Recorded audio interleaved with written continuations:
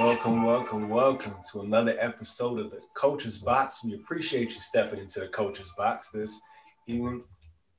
I'm your host, Coach JP3, as always, and joined by Coach Natty T and the real Coach K. So we have a lot to go through today. There's just so much happening in the world in general, but in particular the sports world. We wanted to bring some new things to people's attention. Yeah, I think it's very easy for us to get caught into our own systems of athletics that we forget to really look at how the rest of the world does. We have this issue when it comes to government, healthcare, the criminal justice systems, all those things. If you really look at the stats and see how other countries are doing it, I think as great as the United States is, we have some things to learn from other places. And when it comes to sports, we've been really critical of the NCAA on this show. And I know we're not the only ones that are doing that, but a lot of people are like, "Hey, well, if you don't like what you're saying, what are the alternative ways? How else could they do it and be successful?"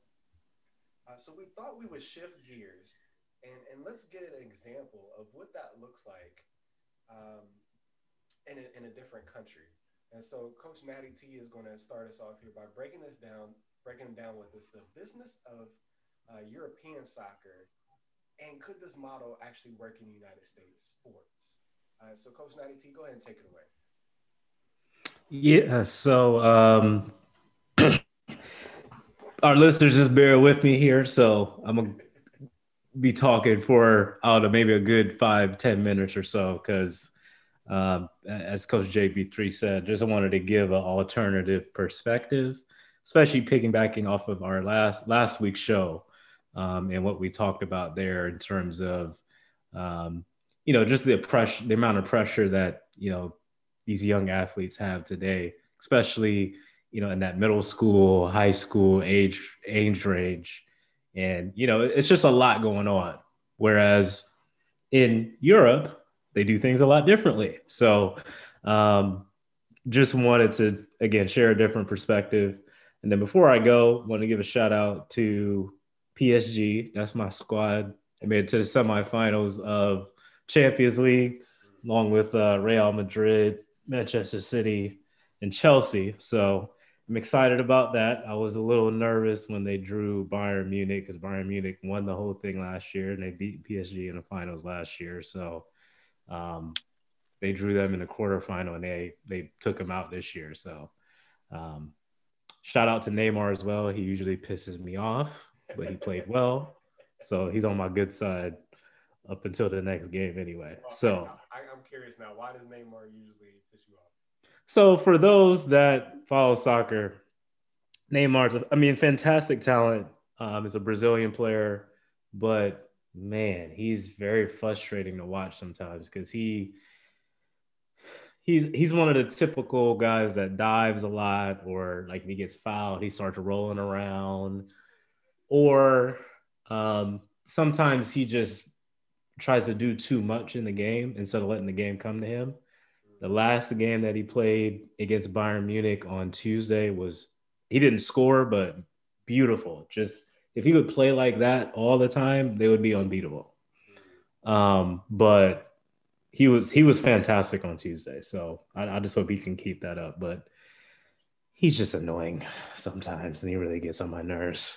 But anyway, so first, what I'm going to get into is just how each basically just how soccer works or football works in Europe. And I think this will be mostly for our American viewers, because I'm pretty sure when they know who kind of the top players are and top clubs are, but looking on the outside looking in, if you don't follow it, it can be kind of confusing. So really all you need to know is essentially each country in Europe has their own league. And where there's four divisions, there's a top division. I'll just use the English Premier League as an example. So there's the English Premier League that's at the top. There's a Championship division. There's a third division. And there's a fourth division. Um, Teams that play in the first division are teams like Chelsea, teams like Manchester United, teams like Liverpool. Those are the clubs that play in the first division. So essentially, each team plays each other twice. 3 points for a win, 1 point for a draw. Most points in the league wins the league. That's it. There's no playoffs. Well, sort of. Then the bottom 3 teams get relegated. So what does that mean? Now, the bottom 3 teams, of the 3 lowest points, go down to the second division. And then the second division, the top 3 teams in the second division go up to the first division. So what's unique about that is all the clubs that are in the second division or the third division, they're not owned by the first division teams. So, for example, like sports here in America, the NBA owns their D-League affiliates. Major League Baseball owns their minor league affiliates. These are all independent clubs that have their own operations. So what makes it interesting is even at the end of the season, those bottom 3 teams or those bottom 4 or 5 teams, depending on what's going on, it is a battle to try to stay up in the top league. And the significance of it is there's a $40 million revenue loss when you go from the top league to the second league team. Another significant fact about that. So in England, there's been 5 teams within the past 5, there's been 5 teams that have gone down to the second division. And within 5 years, they actually have gone bankrupt. So that's how important it is. So it kind of gives you just the intensity behind each of the regular season games, as well as trying to stay up in the league, because that revenue loss is no joke. Everything matters. Wow. Everything matters. So there's no playoffs, somewhat. I say that because here's the second part. Now, each country also has their own cup style league. So it's just an open playoff where it's open to all the different divisions. So the first division, second division, third division, fourth division, even semi-pro and amateur teams qualify to play in this big round robin tournament. They play simultaneously with the league, with the actual, first league divisions or whatever. So what ends up happening is your regular season games and your league games, those are played on the weekend. Your cup games are usually played like on a Wednesday, Tuesday, or Wednesday.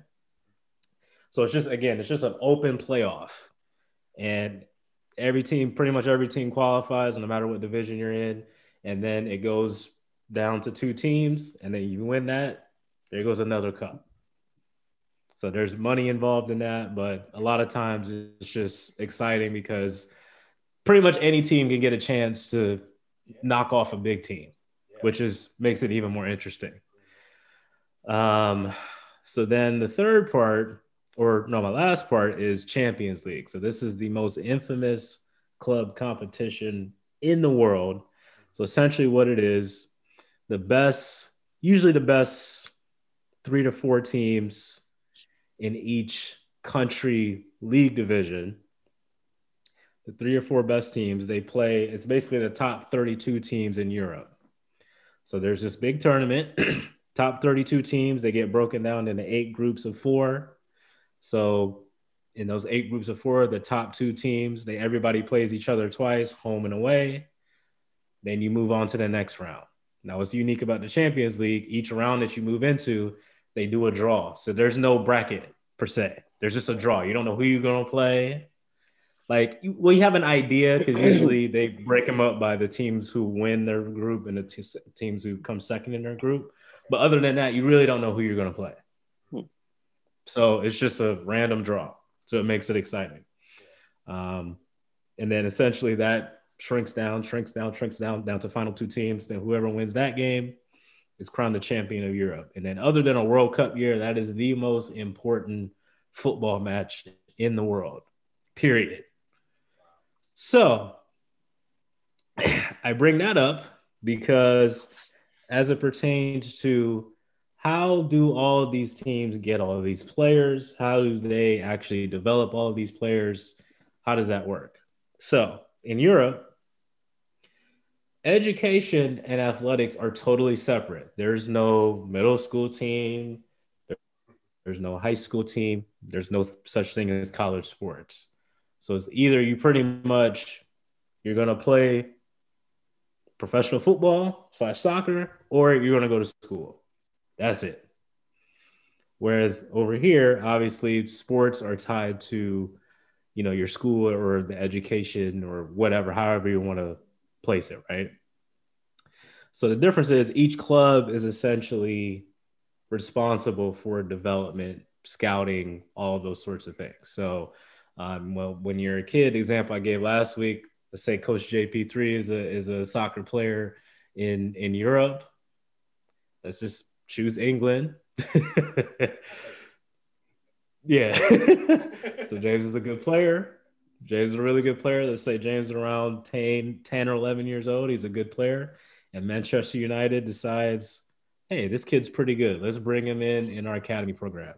So what James is going to do, he gets signed up, and it's free of charge to the family. There's no pay-for-play system.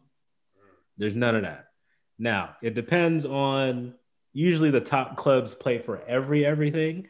Now, some of those second league division or third league division teams, they all have youth academies. They may not pay as much just because they're not as rich as the bigger clubs. But if you get on to like a major, first division team, they're paying for everything. And I mean everything. Travel, food, education, all that stuff. Pay for everything. And then you're a kid that continues to develop and play well. You get a chance to actually play on the first team. So you get a chance to actually make it to the senior team, or will the first team, if you will.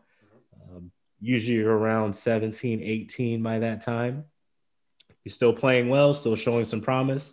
You can either stay at that club or you can get bought by a bigger club. What do I mean by being bought? Now, in U.S. sports, there's such things as trades. There's such things as drafts. There's no such thing over there. Literally, if you're a good player, I use James as an example again. He's playing on Manchester United. He's 17, 18. He's showing some promise. And Real Madrid says, hey, we want to buy James. Okay, how much do you want him for? $100 million. So they're going to pay, Real Madrid's going to pay Manchester United $100 million for agent services. And that's it. That's separate from his salary. That's just literally the transfer fee to get his rights. That's wild. It is wild. Oh, and by the way, even if James stays at Manchester United, and say he's been there 4 or 5 years, and he's saying, you know what, I just want a new challenge. All he has to do is say, hey, I want to go somewhere else, and they will accommodate you. As long as they have an agreement in place with another club, you can go wherever you want. So this concept of player mobility, which was very foreign to American leagues for quite some time. I mean, people look at LeBron as like someone that really jump started the player mobility in the NBA. This has been going on over there. Yep. So it's just a different perspective, and I just thought it was interesting to kind of bring it up and give the context to. And again, this is probably mostly for our American listeners that may not follow European soccer. It's just a different perspective because, again, they just have a different fundamental philosophy. So I'm going to even go even more deeper here. So I looked up the U.S. Census Bureau, right? In terms of the breakup of this country. So white, 60%, Hispanic Latinos, 18%, Black, 13%, Asian, 5.9%, American Indian, 1.3%. And then if you're just considered mixed, 2.8%. Okay. So U.S. household income, Asian, 81,000, white, 68,000, Hispanic Latino, 50,000, Black, 40,000, and then all races combined, 61,000. That's the average. Why do I bring that up? Because in the United States, even at the youth level, a lot of these players are exploited, right? a lot of the youth systems here, whether it's high school, whether it's AAU, whether it's QB Elite Camp, whether it's what's the other one? I think there's a Nike Elite Camp in basketball. Yes. There has to be some profit made off of it, right? Right. And who gets profited the most off of? African American children, Mm-hmm. which would make up only 13% of the country. And we have the lowest household income. Gee, I wonder why is that? But in Europe, what do? They actually pay for everything. It's purely talent based. It's not based on, oh, well, if you can afford to play, like you'll play. No, it's purely based on talent. So that's a big difference there.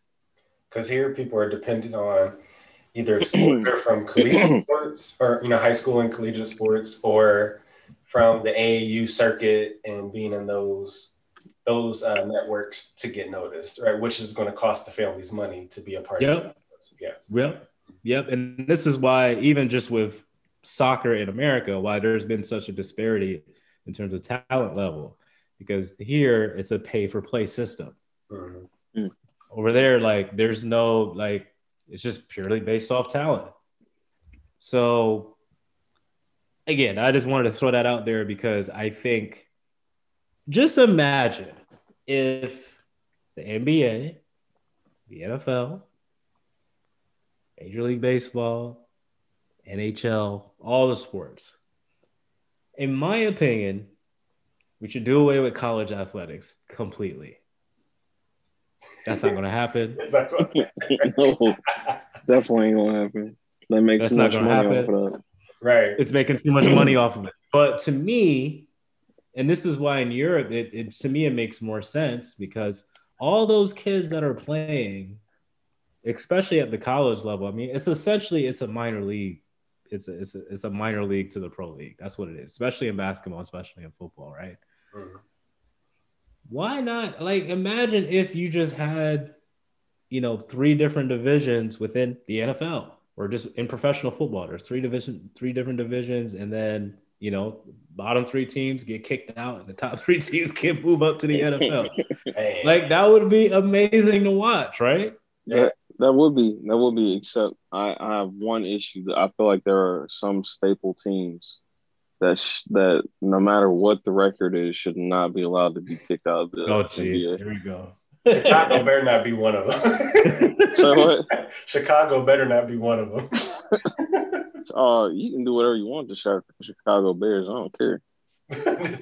But to me, what the beauty of it is, that's in Europe, in every country, those top teams, like, it puts the onus and the pressure on them to maintain competitive, because you better not drop down, or else it could be trouble. So that's what I like about it. It holds them accountable.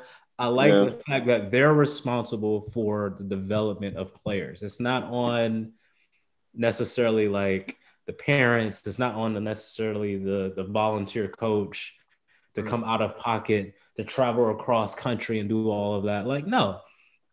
If you're a professional organization and you want to find talent, it's your job to find talent and nurture that talent and develop that talent and put money into that talent. That shouldn't be on the parents.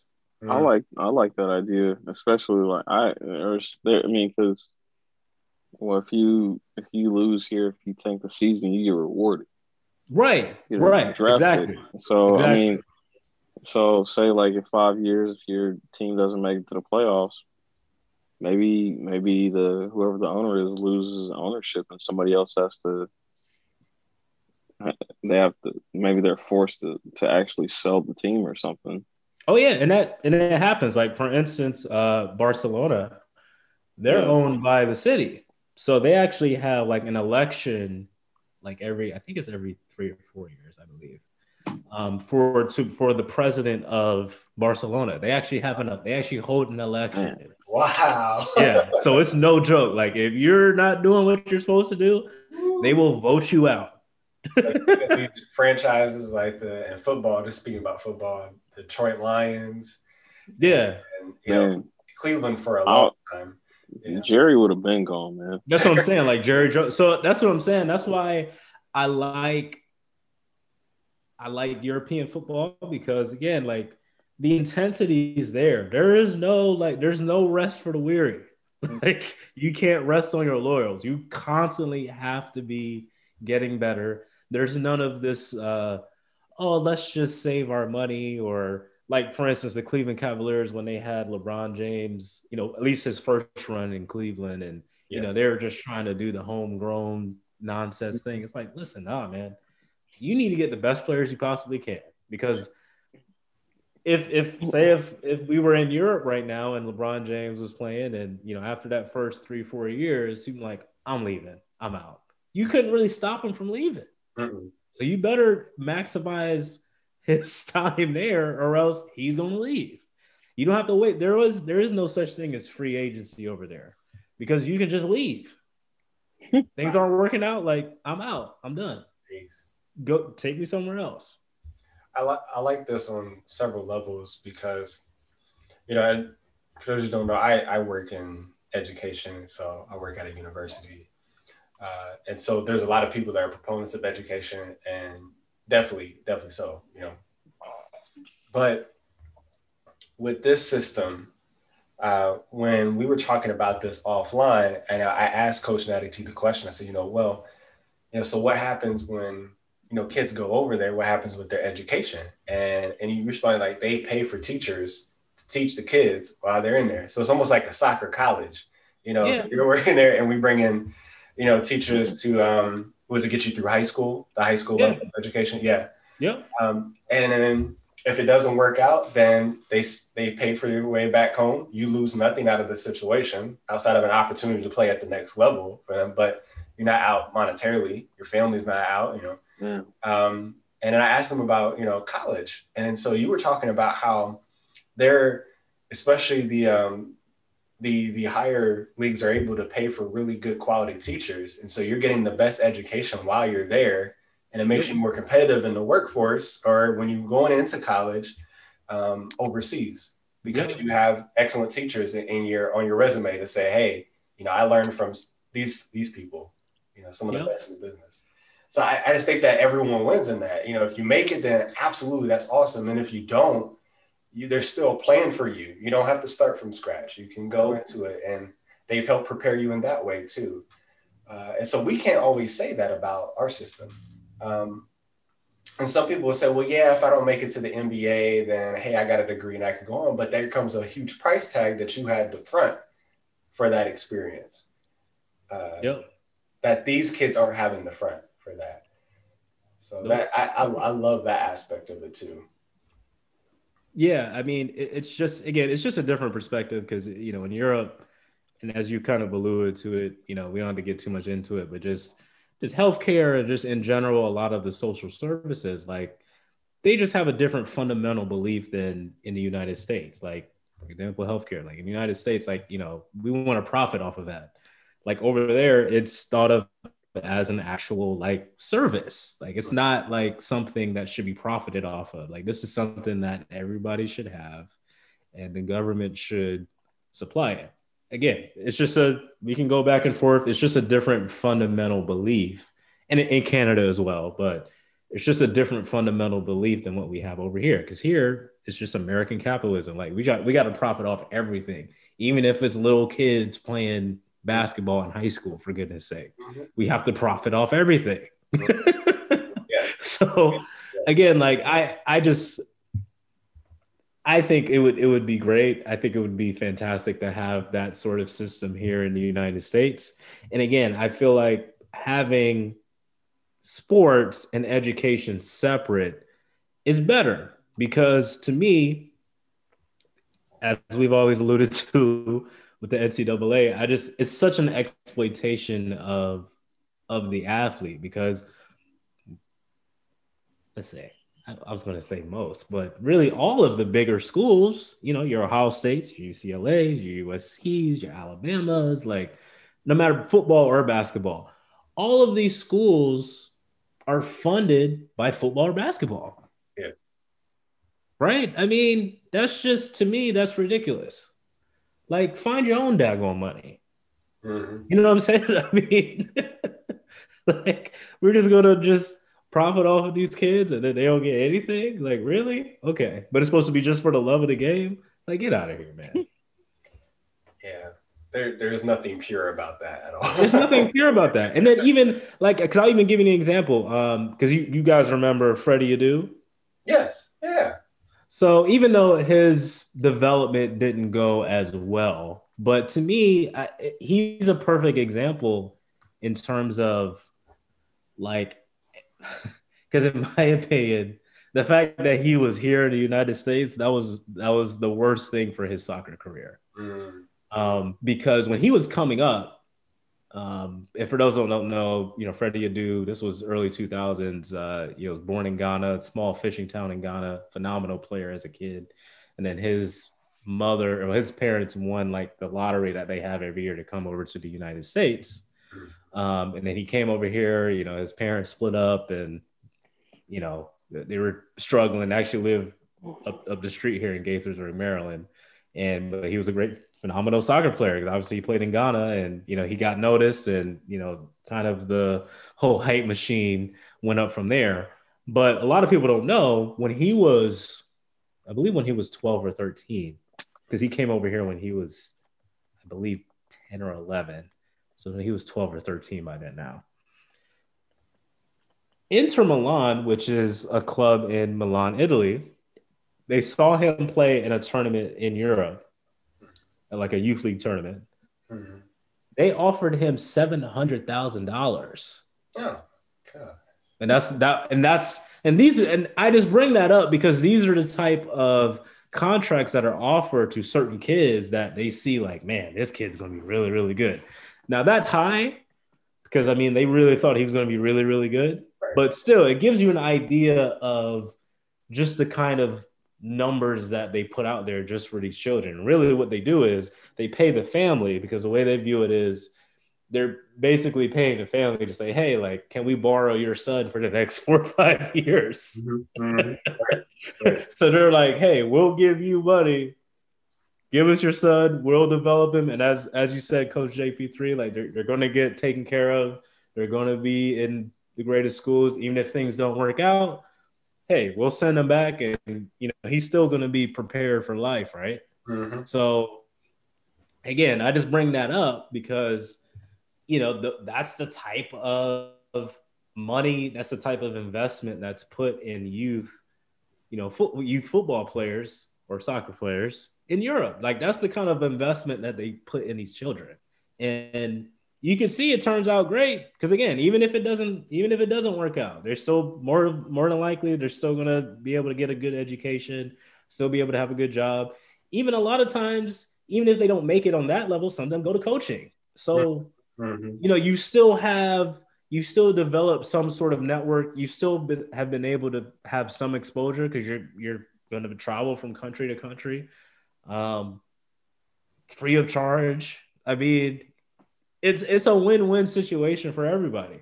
And then again, for the club, the way they look at it, hey, they're paying this kid, but hey, if he turns out to be a great player, that's great for us. Or if he gets sold to a bigger club, and like I said, a lot of those transfer fees they really vary from anywhere, but a normal transfer fee can be anywhere from 40, 50, 60 million dollars, right? And again, think about Freddie Adu. If his mom actually decided to let him go over there, that's $700,000. And he kept developing, playing well. And then by the time he was 20, let's say Barcelona wanted to purchase his services and they paid $40 million. That's a win-win. That is a huge win-win for everybody. That's a huge win-win. They've made some money. They've developed this kid. He's going to be able to go play for Barcelona, have a great career, make a lot of money. I just don't understand why we can't have something like that over here. I know why we can't, but to me, it's a win-win.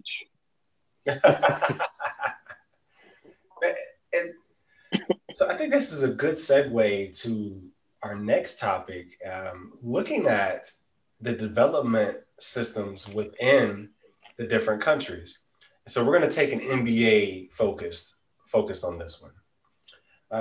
And so we're looking at who has the better development system for basketball, United States or Europe? Because we're starting to see a lot more European players entering the NBA. And I believe now it's around what, 25% perhaps Yep. European players, I think about now. Yeah, somewhere in there. Yeah, so we're talking about a fourth of the league. A fourth of the league's players weren't born in the United States of America and then start playing basketball in the United States of America. It's that really presents this thing of the quality of developing players. And so I guess I'll start my perspective by just looking at it in terms of, I think we think that we have the best thing until we run into something that we have to really truly admit is better. And once we come to terms with that, I think we can make positive changes on our end. Because think about what Coach Natty T just broke down on all these circuits. The way we structure things, if you have a kid, let's just say they're, around 14 years old or something like that. So they'll have a different middle school coach. They'll have a different high school coach. They'll have a different college coach and an AAU coach too, college coach, and then a different professional coach. It is much harder to keep the quality of coaching at a high point when at minimum, you're probably going to have 5 head coaches by the time you get to the professional ranks, if not more. You're going to at least have about 5.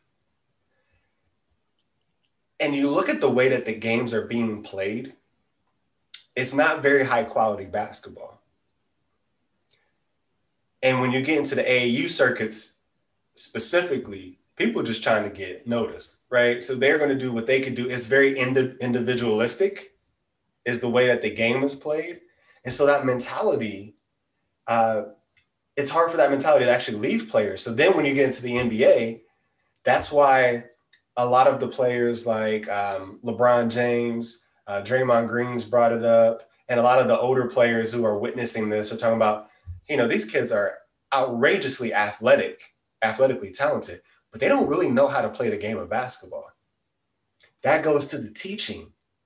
They've been able to get by with their athletic prowess because they're explosive. They can shoot very well. They bring something that gives us this whole just kind of, wow, look at that.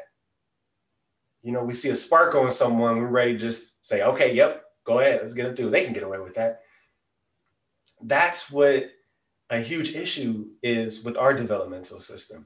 But then you get the European players coming to the NBA, and I look at how fundamentally sound they are. They're very smart basketball players. They may not always be the most athletic. Some of them are, some of that just depends on the player. But they're able to be competitive with people that have been playing basketball through all of these arenas and for the most part are more athletically talented. Jokic, Luka, Sabonis and his daddy, Peja Stojakovic. And as much as we rag on Giannis, I mean, he still has talent. Then there's, you could just go up throughout history and just think of all these players. Ginobili. Tony Parker. Olajuwon. Yeah. I mean, these players, Joel Embiid. And so they're not necessarily coming through only European systems, but they're coming through overseas systems that have a very similar format to them, to Europe as opposed to the United States. So in my opinion, I think Europe actually has the better development of their players. They may not be the most flashy players. They may not be the most athletic players, but they know better than anyone how to play the game of basketball. And a lot of that is structured because it's not based on age over there. We're playing, if you're 14, you're playing against 14-year-olds. And so we had to watch Zion dunk on people that were half his size. And so like, it's just like, how good can we really say that this person is when obviously he's head and shoulders above talent-wise than everyone else? Let's bump him up a little bit and see how he plays against some older, more seasoned and talented people. Then we can measure that, right? Well, that's what they do in Europe. They say, all right, well, you out here hooping. All right, we're gonna put you in this category now. You may be a little bit younger, but we'll put you over here. I think that's the best way to develop. I think and even us in America, I think we can agree that the best way to challenge ourselves in anything is to surround ourselves with people who are just as good or better than we are in whatever we're trying to do. That's how we learn. That's how we develop. So I have to go with Europe on this Man, I agree, but I have to say this about Giannis. one. Whenever I see that man, whenever I see that man running during the Euro step with the basketball, looks like he's carrying a hot turkey and taking it out of the oven or something, running with it. That's what it reminds me of. And I will say to Giannis thing, we're really hard on Giannis on this show, and that's because we know how uber talented he is and where he could be because of his athleticism. But having the mind around the sport, I think is once he got to the NBA, he didn't develop anymore. Right, exactly. So it's part on Giannis to demand that development, but it's also on the people that are responsible for his development. One thing I heard Kenny Smith talk about this last night. I thought he brought up a really good point, and I didn't quite think about it this way either. And he said, him and LeBron have kind of very similar games.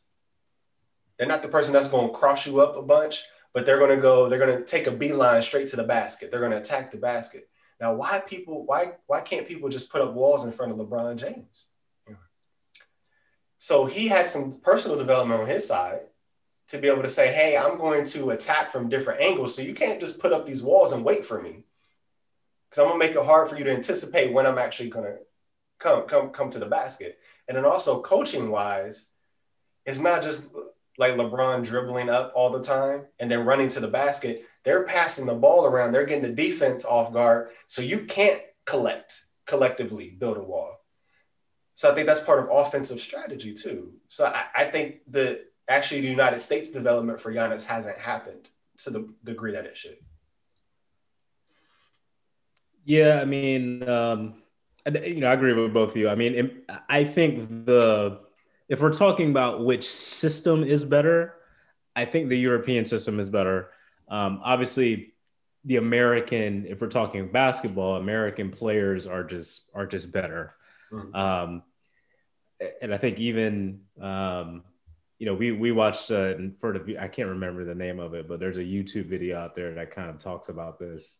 And that's where I kind of got the idea for us to talk about this topic on this show today, because I thought it was very intriguing. But even if you look at kind of your top, echelon players in the NBA, most of them are American. Mm-hmm. But to me, that's purely talent based, I would say. Mm-hmm. They have high basketball IQs as well, but I think those are just super talented guys.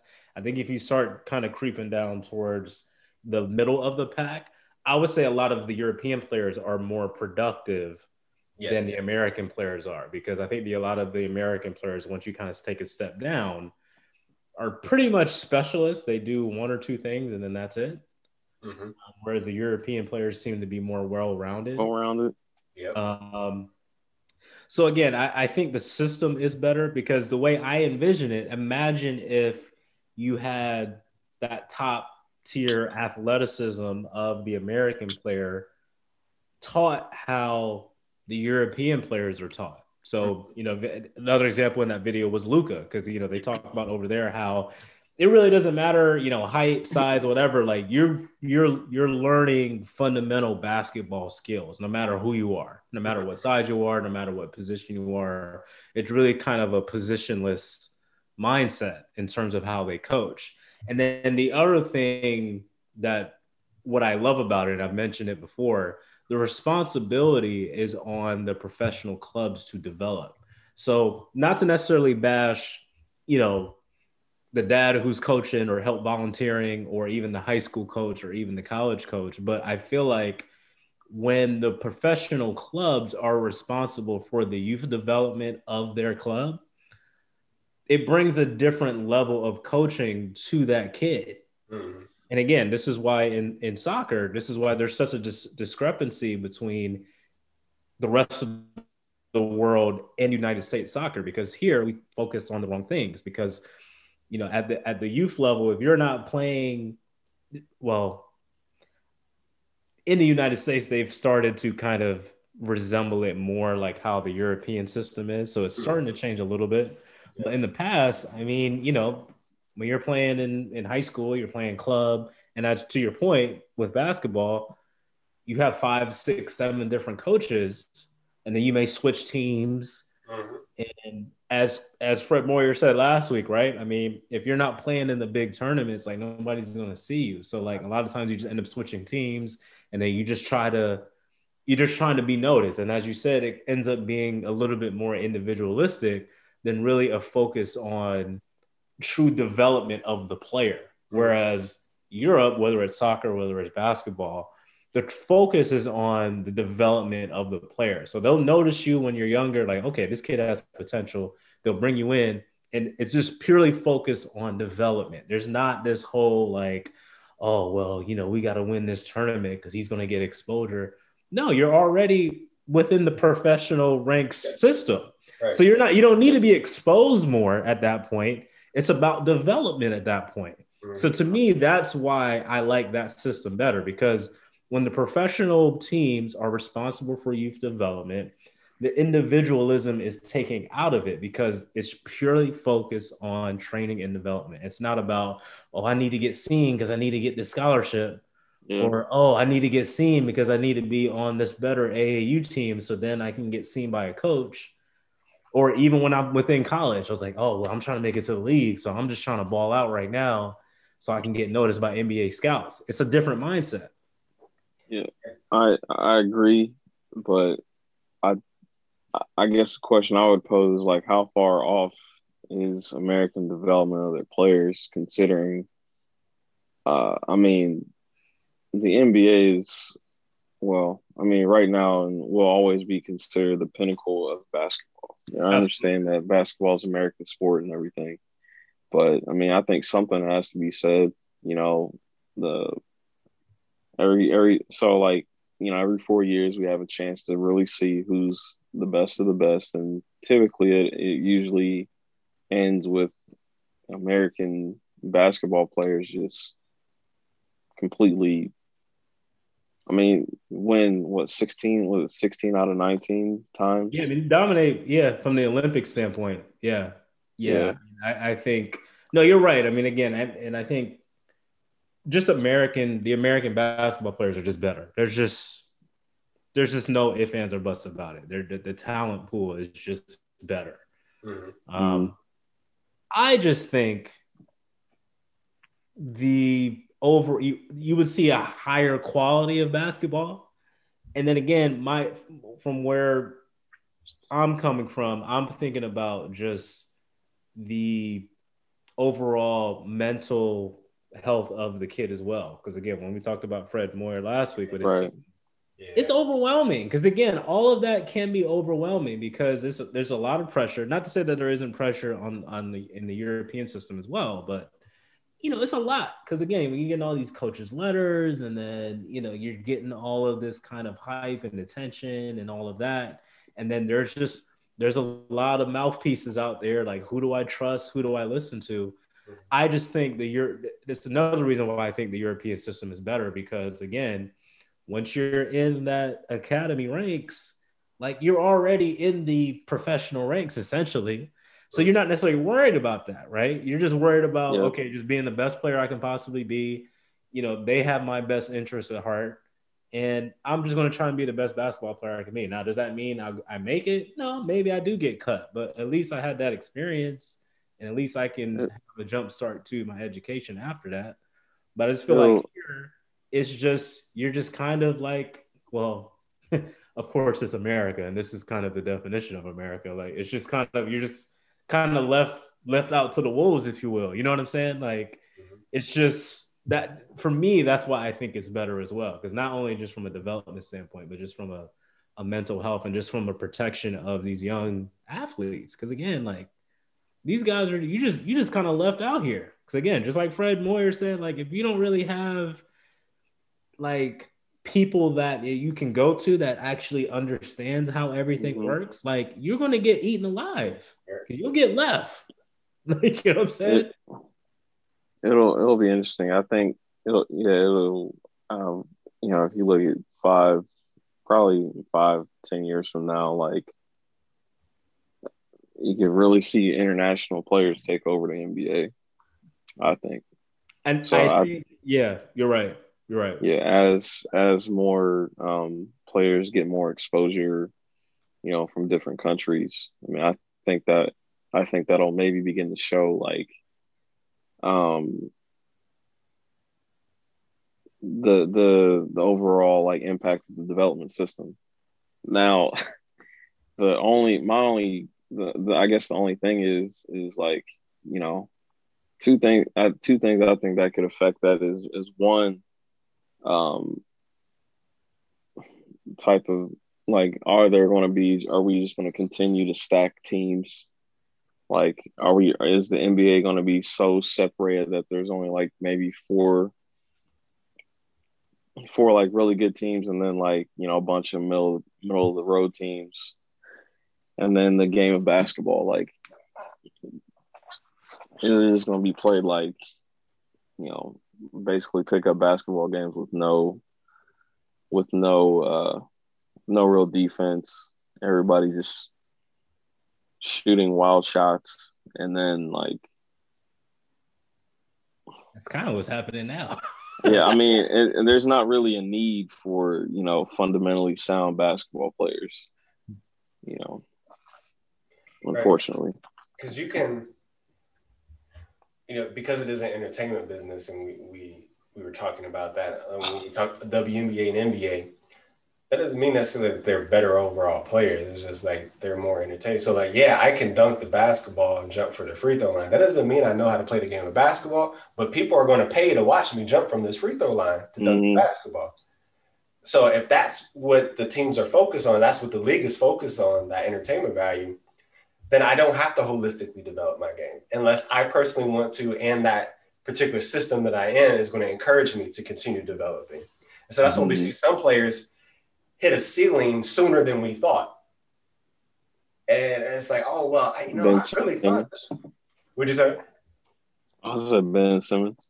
There is no way. No, but that's even, well, it's an ironic thing is he's from Australia, but I mean, he kind of came up through most the American system. American system. Went to LA. But that's an example though. Yeah. Yeah. Because like if he grew up, you not be able to shoot. Yeah, because if he was like, say if they had like that type of system in the United States, and let's say he came up through the 76er academy program, they would have fixed that shooting issue a long time ago. A long time ago. Yeah, that's a perfect example. They're like, oh man, all these European players can shoot. It's like, yeah, because they weren't going to get out of that into the NBA unless they could. They had to learn all that stuff. And I look at it of what we glorify in the NBA. And this is to your point, Coach K, of saying the NBA is the big dog. And I think it's the big dog because it's one of the primary focuses of American sports, because we don't have soccer as one of those for us, even though we have a professional soccer league, it's not as big of a focus. So we're looking at what basketball, we're looking at NFL, NBA, MLB, NHL probably, and then MLS. Yeah, because by revenue, technically it's NFL, MLB, and then NBA, and then actually like NHL, MLS are actually like almost dead even. Yeah. So like that presents the kind of notion that it's not even the primary focus of the culture in these areas overseas. Yet they're still producing people that are going to hold their own in the NBA that are very well developed. That is the difference that I think. That's why I chose Europe in this scenario, because I think they do a really good job of that. And by the way, the YouTube video is called "Who's Better at Developing Basketball Players, Europe or USA?" And it's a two-part one. So the first one, you're going to see Luka in his Slovenia jersey, and then the second one is going to be Kobe Bryant in the United States jersey. Yeah. So, the guy does a really good job of breaking those things down. But I look at how we glorify positionless players. Mm-hmm. So, for instance, the people who say basketball are what Magic and Larry. So we talked about this before. And Magic was lauded as like this positionless player. Like, this dude, how can he be 6'9" and run the show? And he can guard multiple positions. He even filled in for Kareem at center. Like, this is unheard of. Right? But see, Magic was one of very few at the time, probably the only one in the NBA at his time that could actually do that. We talk about Ben Simmons, LeBron James, Scottie Pippen. They're becoming more positionless athletes, but we don't have a positionless development of athletes. I think that's the difference. We have our outliers, and then we glorify those outliers. When this whole time overseas, they're training people to do the same exact thing. And then most of their players are going to have that skill set. Mm-hmm. Those things that we find abnormal to glorify over here. So I think that's a huge point of the wealth of development that people are experiencing in other countries for basketball. Yeah, and I think last thing. So to Coach K's point, I think we even talked about this, a few shows ago when we're talking about, what question we asked? It was, what's the future trends or, what do we kind of expect the NBA to look like in the future? Uh-huh. I think to your point, Coach K, I think we'll start to see 5-10 years from now, especially if we see the European players that percentage go from, 25% to 35%, 40%. I sent y'all the link because they're doing the NBA Africa now. They have that league starting up. They're already kind of thinking about that. So, because I think really the question is the AAU or the Nike elite system that we have now, is that sustainable in terms of how the future,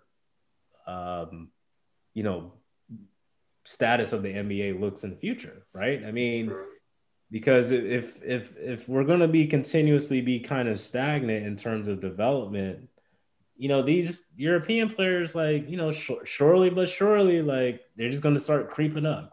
Like you said, I'm very hard on Giannis, but he is a 2-time MVP. Yes. I mean, he's from Greece, for goodness sake. That's really absurd by NBA standards that a dude from Greece is a back-to-back MVP. That's absurd.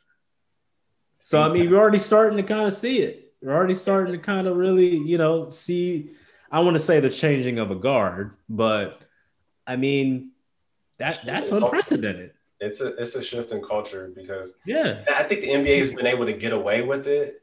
Yeah. Because you had Magic and Larry, and then right after that you have Jordan. And then right after Jordan, you have maybe a couple years of a lull where they kind of Allen Iverson, Tracy McGrady, Vince Carter, they had some people to hold it down. And then boom, LeBron James. And it's been all LeBron. Mm-hmm. And that ties into our topics of the succession plan too, that they're putting their eggs in the Zion Williamson basket. Yep. A lot of people are for that because outside of that, they're going to have to look at international players that are entering the NBA to boost, that thing when LeBron leaves. So I think for those of you who've been hanging with us for a while, these conversations are starting to string themselves together, right? We talk about succession plans, talk about player development. Those things are merging together to paint this picture of what things could be looking like. And it helps inform us of why the NBA is making certain decisions that it is now. Yeah, because it seems like it's kind of out of panic. Because I'm telling you, I'm pretty sure Adam Silver, they're looking at all these things, man. Because even, not to get too much off topic, but the whole play-in tournament thing for the playoffs. Yep. That's an effort to try and gain some sort of buzz because they know the viewership is kind of it's a little rough right now. It just is. Yeah. Mm-hmm.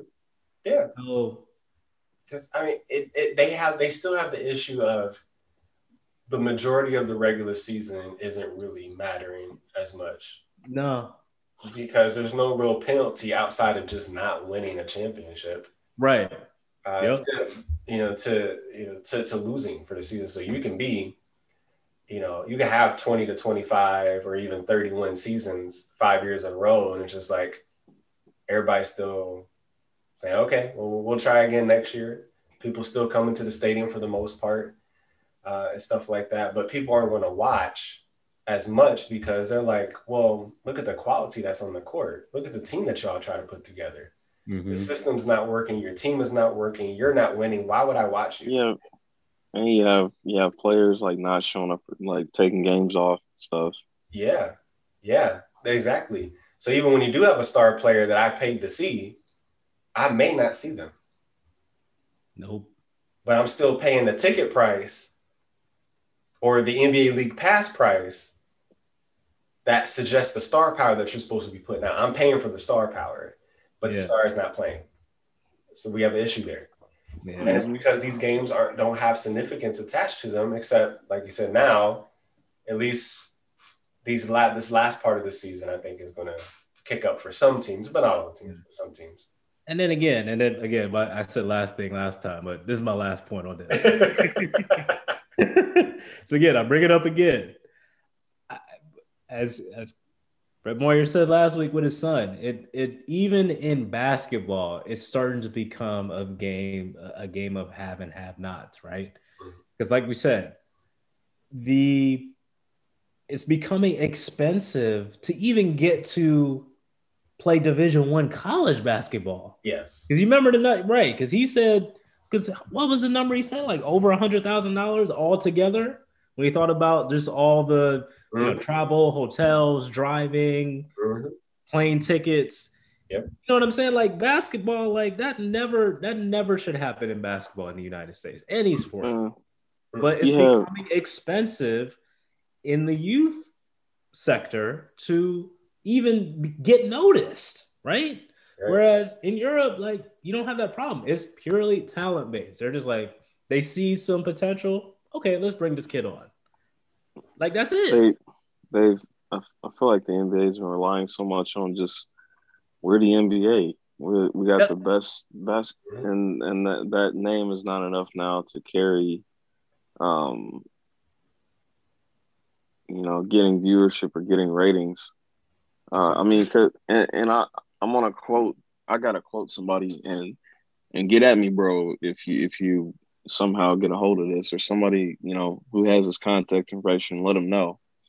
Yep. But Nets Kevin Durant no longer driven by winning titles. So I mean, when you have one of your best basketball players saying this kind of stuff, I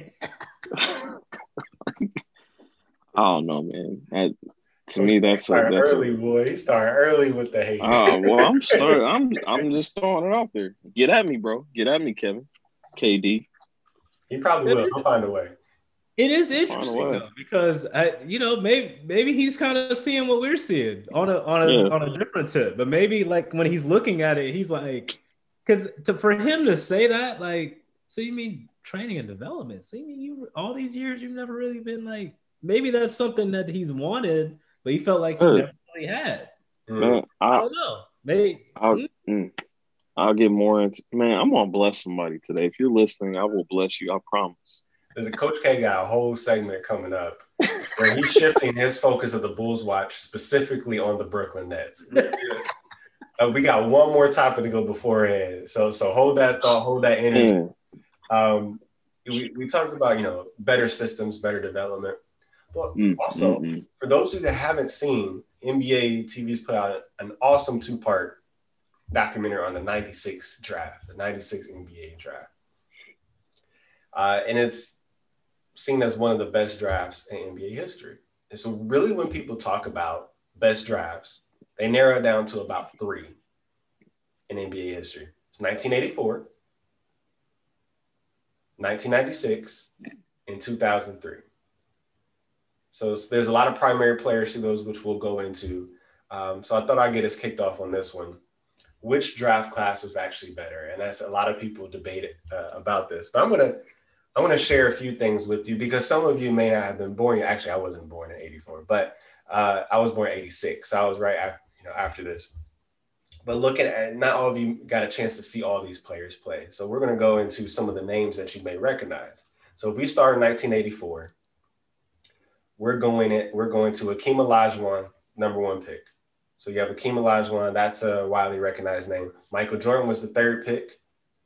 For a lot of people, he's the best player that's ever dribbled a basketball. You have Charles Barkley at number 5. You have John Stockton at number 16, one of the best point guards to play the game. And so in between there, you have some other people that may pop up. Sam Perkins was a good player, played for the Sonics finals team against Jordan's Bulls. Sam Bowie was injury-ridden, so we really didn't get to see his full potential, unfortunately. Alvin Robinson was an all-star, played for the Bucks for part of his career, but he was drafted in San Antonio, so he played there first. You have Otis Thorpe, Kevin Willis. Kevin Willis, for those who don't know, spent a lot of his time in Atlanta playing with Dominique Wilkins and Spud Webb, just to give you some context there. Michael Cage was a great rebounder in the NBA, often going head-to-head with some of the greats for the rebounding titles each season. I go to the 2nd round. I really don't know any of these people. So I'm looking for recognizable names. I see Jerome Kersey, who I do recognize, Portland Trailblazers. They went to the finals against Jordan's Bulls there too, so I recognize his name. But I'm looking at a lot of these other cats really failed to make a name for themselves. And at that time, you had about 8 rounds of drafting. So the draft was different back then too. And so I scrolled through all 8 rounds of draft picks. And really outside of Jerome Kersey at the number 46 pick in the 2nd round, I couldn't identify anybody else. Okay, so the 84 draft gave us 7 All-Stars. Okay, so keep that in mind, 7 All-Stars. That's Barkley, Jordan, Olajuwon, Alvin Robertson, John Stockton, Otis Thorpe, and Kevin Willis. Those are your All-Stars there. Okay, so we're going to move forward to the 96 draft. I love the documentary, by the way. I'm almost done with part 2. So then we have the 96 draft. Allen Iverson was your number 1 pick. We talked about Allen Iverson a lot on the show. Marcus Camby was number 2. Sharif Abdur-Rahim, number 3, who some of you may not recognize, but that dude was no joke. Like, he can hoop. Nope. He could. Stephon Marbury, another hooper. Spent a lot of time playing with Kevin Garnett in Minnesota. Ray Allen was right after that at number 5. So you all know Ray Allen. Antoine Walker won a championship with the Miami Heat, but spent a lot of his time playing with Paul Pierce in Boston. So they made a good tandem, made some playoff runs. Lorenzen Wright is kind of one of those middle-of-the-road players. He was good. Kerry Kittles, above average. It's hard being in the Jordan area, playing in the East, because you weren't going to see a finals. So a lot of Kerry Kittles spent a lot of his time playing with the Nets. With Kidd and Kenyon Martin and everything like that. But it was hard to get past that when Jordan was going to knock you out in the 1st or 2nd round. But then you're moving further, you have, Kobe Bryant, at the 13th pick. So that was huge there. Peja Stojakovic, another European player who actually, when we talk about shooters, Peja Stojakovic was that dude. Those of you that play 2K, you wouldn't want to play against Peja in 2K because he was going to knock down everything. Okay, so this is pre-Dirk, pre-all that. That Peja was that dude. Steve Nash, 2-time MVP. Right? Jermaine O'Neal. Walter McCarthy was in the middle of the road. Zydrunas Ilgauskas, right here in the backyard here in Cleveland. Big Z, So Derek Fisher, champion. We all know his things. I'm still in the 1st round. Right? And then we have some middle-of-the-road players that I'll skip over, but that are recognizable. Then in the next round, you have some players like Jeff McInnes, Malik Rose. Let's see, who else do we have here? Shandon Anderson played with Utah, went to back-to-back finals. Of course, Jordan made him lose both of those finals, but he would have been a champion too for that. So you have those guys. And then even if you go further than that, the cats who were undrafted out of that draft were big too. So you think of Ben Wallace, Irving Union, not drafted in there, but was in the class of '96. Man. And he, among others, were not drafted, but still made a name for themselves in the NBA. Mm-hmm. Okay. So the 96 draft was able to produce 10 All-Stars. All right. So let's keep that in mind. And then lastly, I'll do this quickly. The 2003 draft. So that's LeBron's draft. So that's why one of the reasons why people think this was a big one. So you have LeBron, Carmelo, Chris Bosh, D Wade, middle of the road, Kirk Heinrich, TJ Ford, Mikael Pietrus, middle of the road, kind of just had one good run with Orlando when they beat LeBron's Cavs. David West, can't be made a name for himself. Then you have some middle of the road folks also with Dante Jones, Boris Diaw, Travis Outlaw. Kendrick Perkins, our favorite Kendrick Perkins was drafted in that year too. Leandro Barbosa, another really good player from overseas. Has some really good runs, especially with the Phoenix Suns teams, played with Steve Nash. Warriors. Josh Howard was actually a good player as well, played for Dallas. Going into the second round, Luke Walton, it's a recognizable name for a lot of people. Steve Blake was okay. Willie Green was okay. Mo Williams, he played in the league for a while, played with LeBron. Kyle Korver, that's another recognizable name. So that's the 2003 draft. So I'm just going to say, in my opinion, I think 2003 and 1984 are very top heavy as far as talent. I'm going to go with the draft of 1996 because I think it presents the most well-rounded talent, that there are more players that were talented, even though the other two drafts arguably produced the first and second best player of all time, depending on how you feel about things, and Jordan and LeBron. But I think the overall talent was better in 96, so I'm going to go with them. Oh, 9 All-Stars for 2003. They produced 9 All-Stars there. Yeah. So, Coach Natty T, what do you got? Oh, I don't have much else. I got 96. To me, it's not. Oops, sorry, my phone fell. But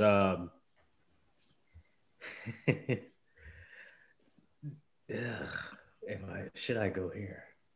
Do it. You know what the people want. I'm gonna say 96, and dare I say, I actually don't think it's even close. I agree with you. Like, I don't even think I don't think it's even close. It's not. Like, I think you would have to combine the 84 and 83 draft to even come close to the 96 draft, in my opinion.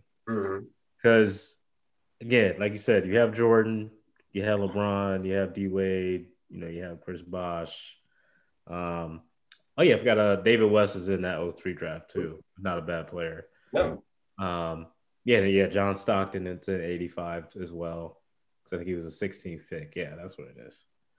But I'm sorry, man. Allen Iverson, Ray Allen, Kobe, and then even people may not remember, but again, like Marcus Camby at that time, because the way I'm looking at it, not necessarily, obviously with how their careers came out, but even just each of these players, like at their prime, like how good they actually were. You know what I mean? Like, because I think, because Marcus Camby at the end, he was kind of a journeyman. Obviously, Stephon Marbury, like, ended up going to China and things like that. But in their primes, like, I'm taking that 96 draft, like, and it's not even close for me.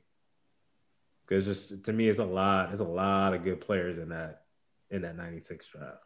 And because Camby's years in New York were probably the most productive, right? And he went to a finals. Yeah. Lost to the Twin Towers with the Spurs. So, like, he was a bad boy at UMass. Man, was it? Yeah. He had some pretty good seasons with the Raptors, too. Yeah. Yeah. So, Coach K, which draft class do you think is best?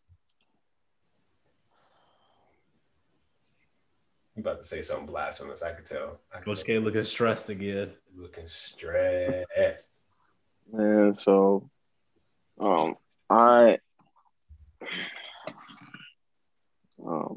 he put his glasses on for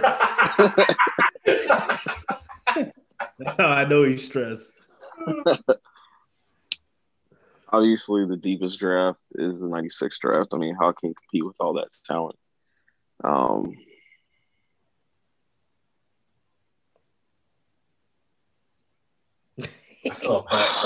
feel a big butt coming on. I don't like bananas, so I'm not going to go with banana boat. Oh, boy. 03 is out for me.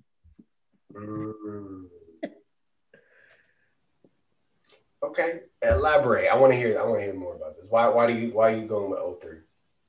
No, I said I don't like bananas, so I'm not going with the banana boat. Oh, okay, that's what I said. Oh, okay, yeah, okay, gotcha. So boat sank. Okay, gotcha. Yeah.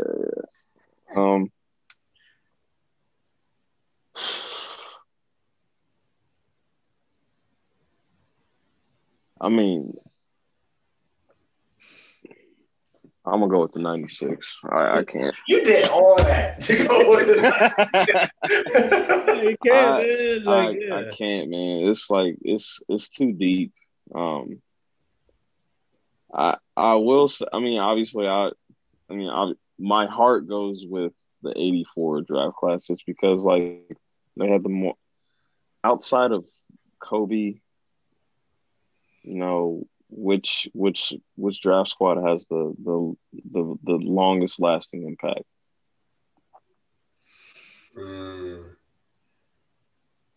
So, I mean, we're not going to see another big man that had the footwork of Olajuwon.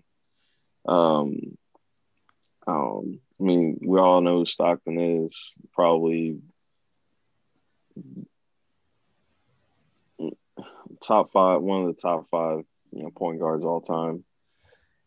I can't say he's the best point guard of all time, but I mean, obviously Jordan, but I can't go against '96. I mean, I think it would just be like tomfoolery to do that. Yeah, I do respect your point though, at the legacy that those '84 players left for the league definitely influenced the '96 players, the 2003 players, and such, because you have some of the greatest of all time to do it in that draft. Yeah, definitely. I'm noticing something though. What's interesting, because I think each of them have 4 Hall of Famers in each draft. I think so. Yeah. I think you're right. Hakeem, MJ, Charles, John Stockton. 96, AI, Ray Allen, Kobe. Well, Kobe's about to get in there now. Right. Steve Nash is definitely going to be a Hall of Famer. Yeah. And then LeBron, Carmelo is going to be a Hall of Famer. Chris Bosh and D Wade. Wow. That's I mean, it's crazy. I mean, you think about it. I'm going off of like the legacy of the obviously the top 4 players from the '84 draft. And then like '96, I mean, you have Ray Allen. I mean, Allen Iverson is, I mean, his legacy stands on its own. Yeah, man. Kobe. Yeah. Kobe obviously is the best out of that bunch. Outside of that, Ray Allen, one of the best shooters of all time. But I mean, now we got Steph and Clay too. So Steve Nash. Shrug for Steve Nash. Don't disrespect Nash to Dash. I don't know, man. Maybe if he wins the championship with Brooklyn, if he can pull that off, I'll show him a little more respect. Well, I mean, he did get 2 MVPs. I only think he deserved 1 personally. I think he only deserved 1 of those, man. Come on now. Shaq got robbed. Yeah, he got robbed for sure. Mm-hmm. But that's all right. I can't believe we all agreed to '96 draft. But it was just so deep, man. So deep. It is. It was crazy. And that all that talent came out in 1 year.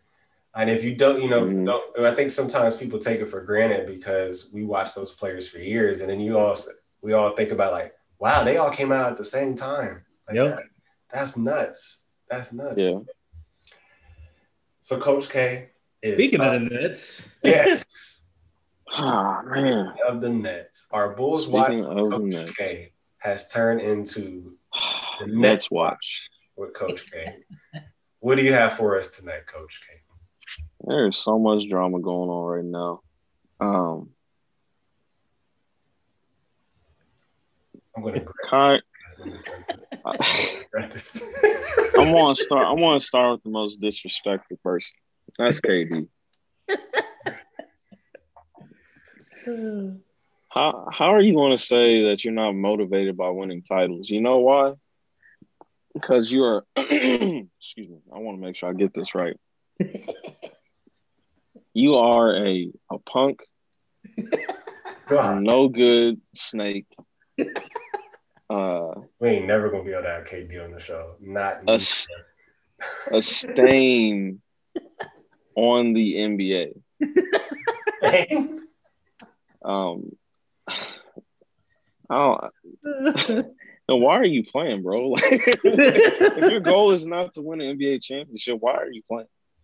Like, I don't get it. So, I mean, that just lets you know right there. I feel like he's already setting the narrative for if he loses, like, you know, it's not really a big deal. You know what I'm saying? It's nothing against his legacy because he already went to the team that beat his team. Like he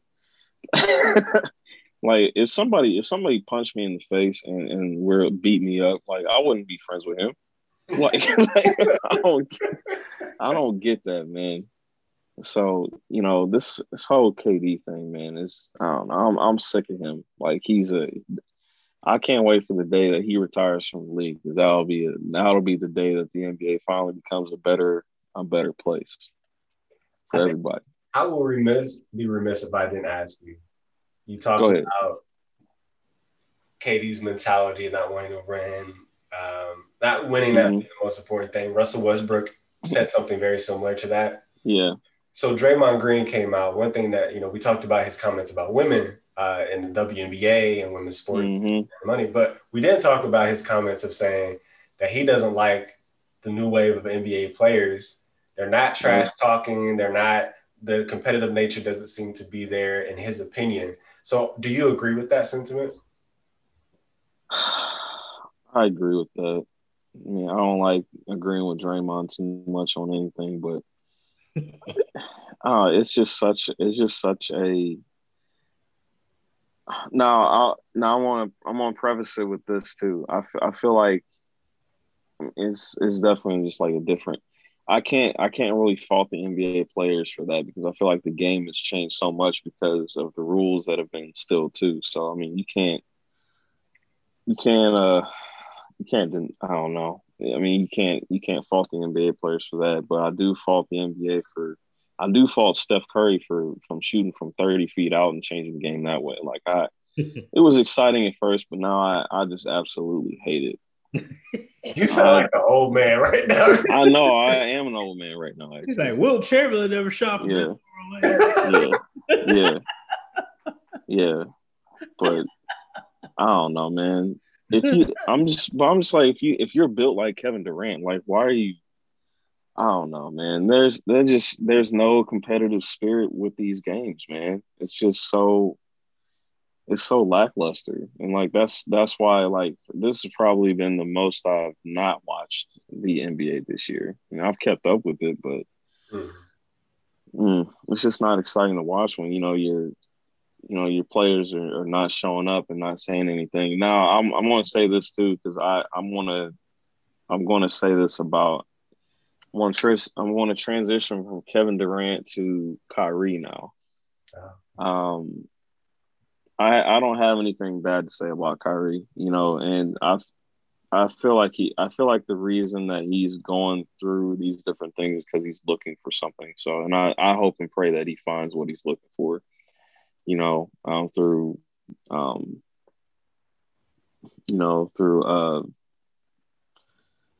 whether it be through, you know, religion, relationship with God, or, you know, vice versa. You know, I pray that he finds what he's looking for. I think really what he's doing is he's looking, because again, it's like, you know, Kevin Durant is, and I think he's poisoned Kyrie's mind. That's what I think. I think he's because Snake has poisoned Kyrie. he has, man. I don't know. I mean, like at the end of the day, I kind of question like I don't know. Maybe Kyrie's starting to think outside of basketball a little bit more because he's getting involved in different things, but like he doesn't really seem motivated to win a championship either. There's just I don't know, man. I think they need a better coach than Steve Nash. I don't even know what he's done all year. I think Ty Lue's a better coach than Steve Nash. Wow, that's Um, coming from you. Saying something. That is saying something coming from you. I think so. I mean, as bad as it is, and I'll bring this into another point too, but I still think that this is the year for the Nets to win a championship, unfortunately. But I think I think the glue that's in the reason why the Nets ultimately got James Harden is because I think he's going to be the glue to hold this team together and ultimately carry them to the championship. Mm. So, because I'm not mad at that. Yeah, yeah. I mean, you're not worried about Kevin Durant. Like he'll come in there and get his or do his thing, whatever. But I mean, I think James Harden. I think he's almost been there a few times, and I feel like now is the time where I think he has. I mean, almost kind of like when you know the damage that you can do with the team that you have around you. Like I think that's even more motivation to bring out the. I mean, he's putting up MVP level numbers. Same thing he was doing in Houston. Yeah. And I think I kind of liken this to when KD joined the Warriors. Like he knew nobody could stop them, so like he could just go out there and dance on anybody all day, and do what he was built to do. So I kind of liken that to this situation. James Harden, like they know how good they are. That's why the team is doing what it's doing right now. So I'm not too worried about it. Now I will say though, I don't fault the any of the NBA players for this era of the super team that we're still in. I hope that we somehow come out of this era of the super team. But NBA fans have put so much pressure on NBA stars to go out and win a championship, and that it's becoming like, once you actually win the title, like what's the point? Kevin Durant has 2 titles now, like. And that's what confused me. And I don't know if this is, I mean, people have the right to change their minds as they evolve and everything. But for him to jump from OKC to the Warriors, get 2 titles, could have been 3, if there weren't injury problems there, then go to the Nets and build a super team to win a championship, right? Right. So if you didn't care about this so much, then why all your moves are strategically in the direction of championships? Because you knew that if you jumped on the Warriors, you're pretty much a shoo-in if you stay healthy. To get to the finals, perhaps do that. And then, hey, with the 2, you and Kyrie, and then strategizing to get James Harden, you knew in the Eastern Conference, everybody stay healthy, that's good enough to get you to the finals. So I just don't know. If they're not important to them, why are your decisions pointing towards winning championships then? I mean, it's comfortable. I mean, I feel like either way, he's kind of built a safety net around whether or not he loses, because if he could blame it on like, well, it takes us a year to get it together, different things like that. he already has 2 championships. So I mean, what's the point of getting the third one? People are already talking about him like he's going to be a top, you know, top 15 NBA player of all time. He has what, 2 MVP finals, 2 finals MVPs, scoring champion, former MVP. Like, there's really not much for him to do. I mean, the whole narrative. I mean, obviously, the one thing that I did want to see him do was to go build a team and win it on his own, but he doesn't care because I mean, he doesn't care just because like there's no competitive nature in today's basketball game. Like none like we've all been saying, like Coach Natty T was saying, there's no, like, the regular season games are meaningless. Like playoffs, I mean, it was fun watching some of it last year, but it really didn't mean anything because the Lakers were so high powered that we kind of knew what was going to happen at the end. I mean, so I don't really think the Celtics tried to build a super team. You could say the Miami Heat have kind of built a super team. Lakers, obviously, and it's just. I like the two stars on the team, or a superstar and a star. Yeah. Better than the three. I think the three kind of depletes other teams tremendously if you're going to stack with three or more players, unless you drafted them. So that's why I don't throw any shade Golden State's way, except when KD jumped on board. That's the only time I got upset about it. One of the things I wanted to also bring up, this sounds bad, but I miss the hatred that used to be in these games. Yes. Like, there used to be games where people, you could tell, genuinely didn't like each other. Whether it was, I don't like you in general, or as long as you're on the other team, I don't like you. That's why I like Russell Westbrook's style, like mentality in the game. We've criticized him some on this show, but I love the way he approaches competitiveness, because he brings that with him. Like, if you're not on my team, then I don't like you. Now, when we get off the court, we're cool. You know what I'm saying? But like, while these 48 minutes are going by, I don't like you. But that used to be, y'all know the Heat and Knicks games, the Knicks and Pacers games, the Bulls and Pistons games. Like, we could go on and on about those teams hated each other. And you felt that competitive nature going into it, where this is not about being buddy-buddy. Let the hate flow.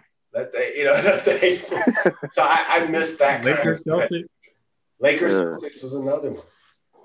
Yeah, I kind of missed that in our game.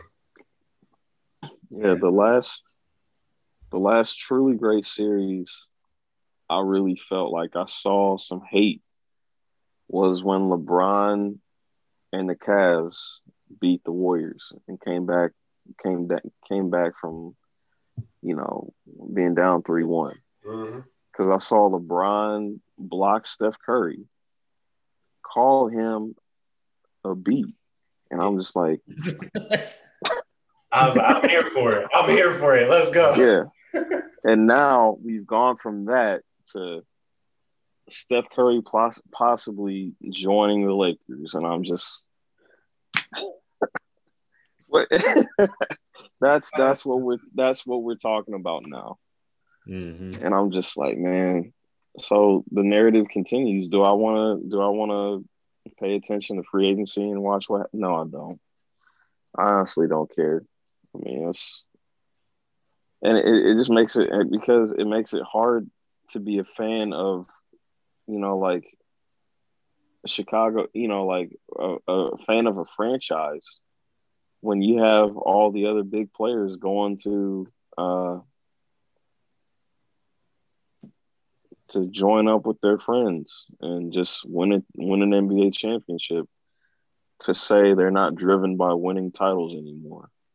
It's not the end all be all why I play the game. Whatever, bro. All right, Coach K. That's another Bulls watch in this case. Nets watch with Coach K.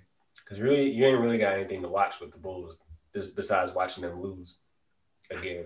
We'll we'll we'll, we'll because talk about the Bulls next week, man. we're gonna have a I little was side because Zach Levine's out for a while. The COVID protocols. Mm-hmm. yeah. Mm-hmm. So We'll get in the plane. That's all good.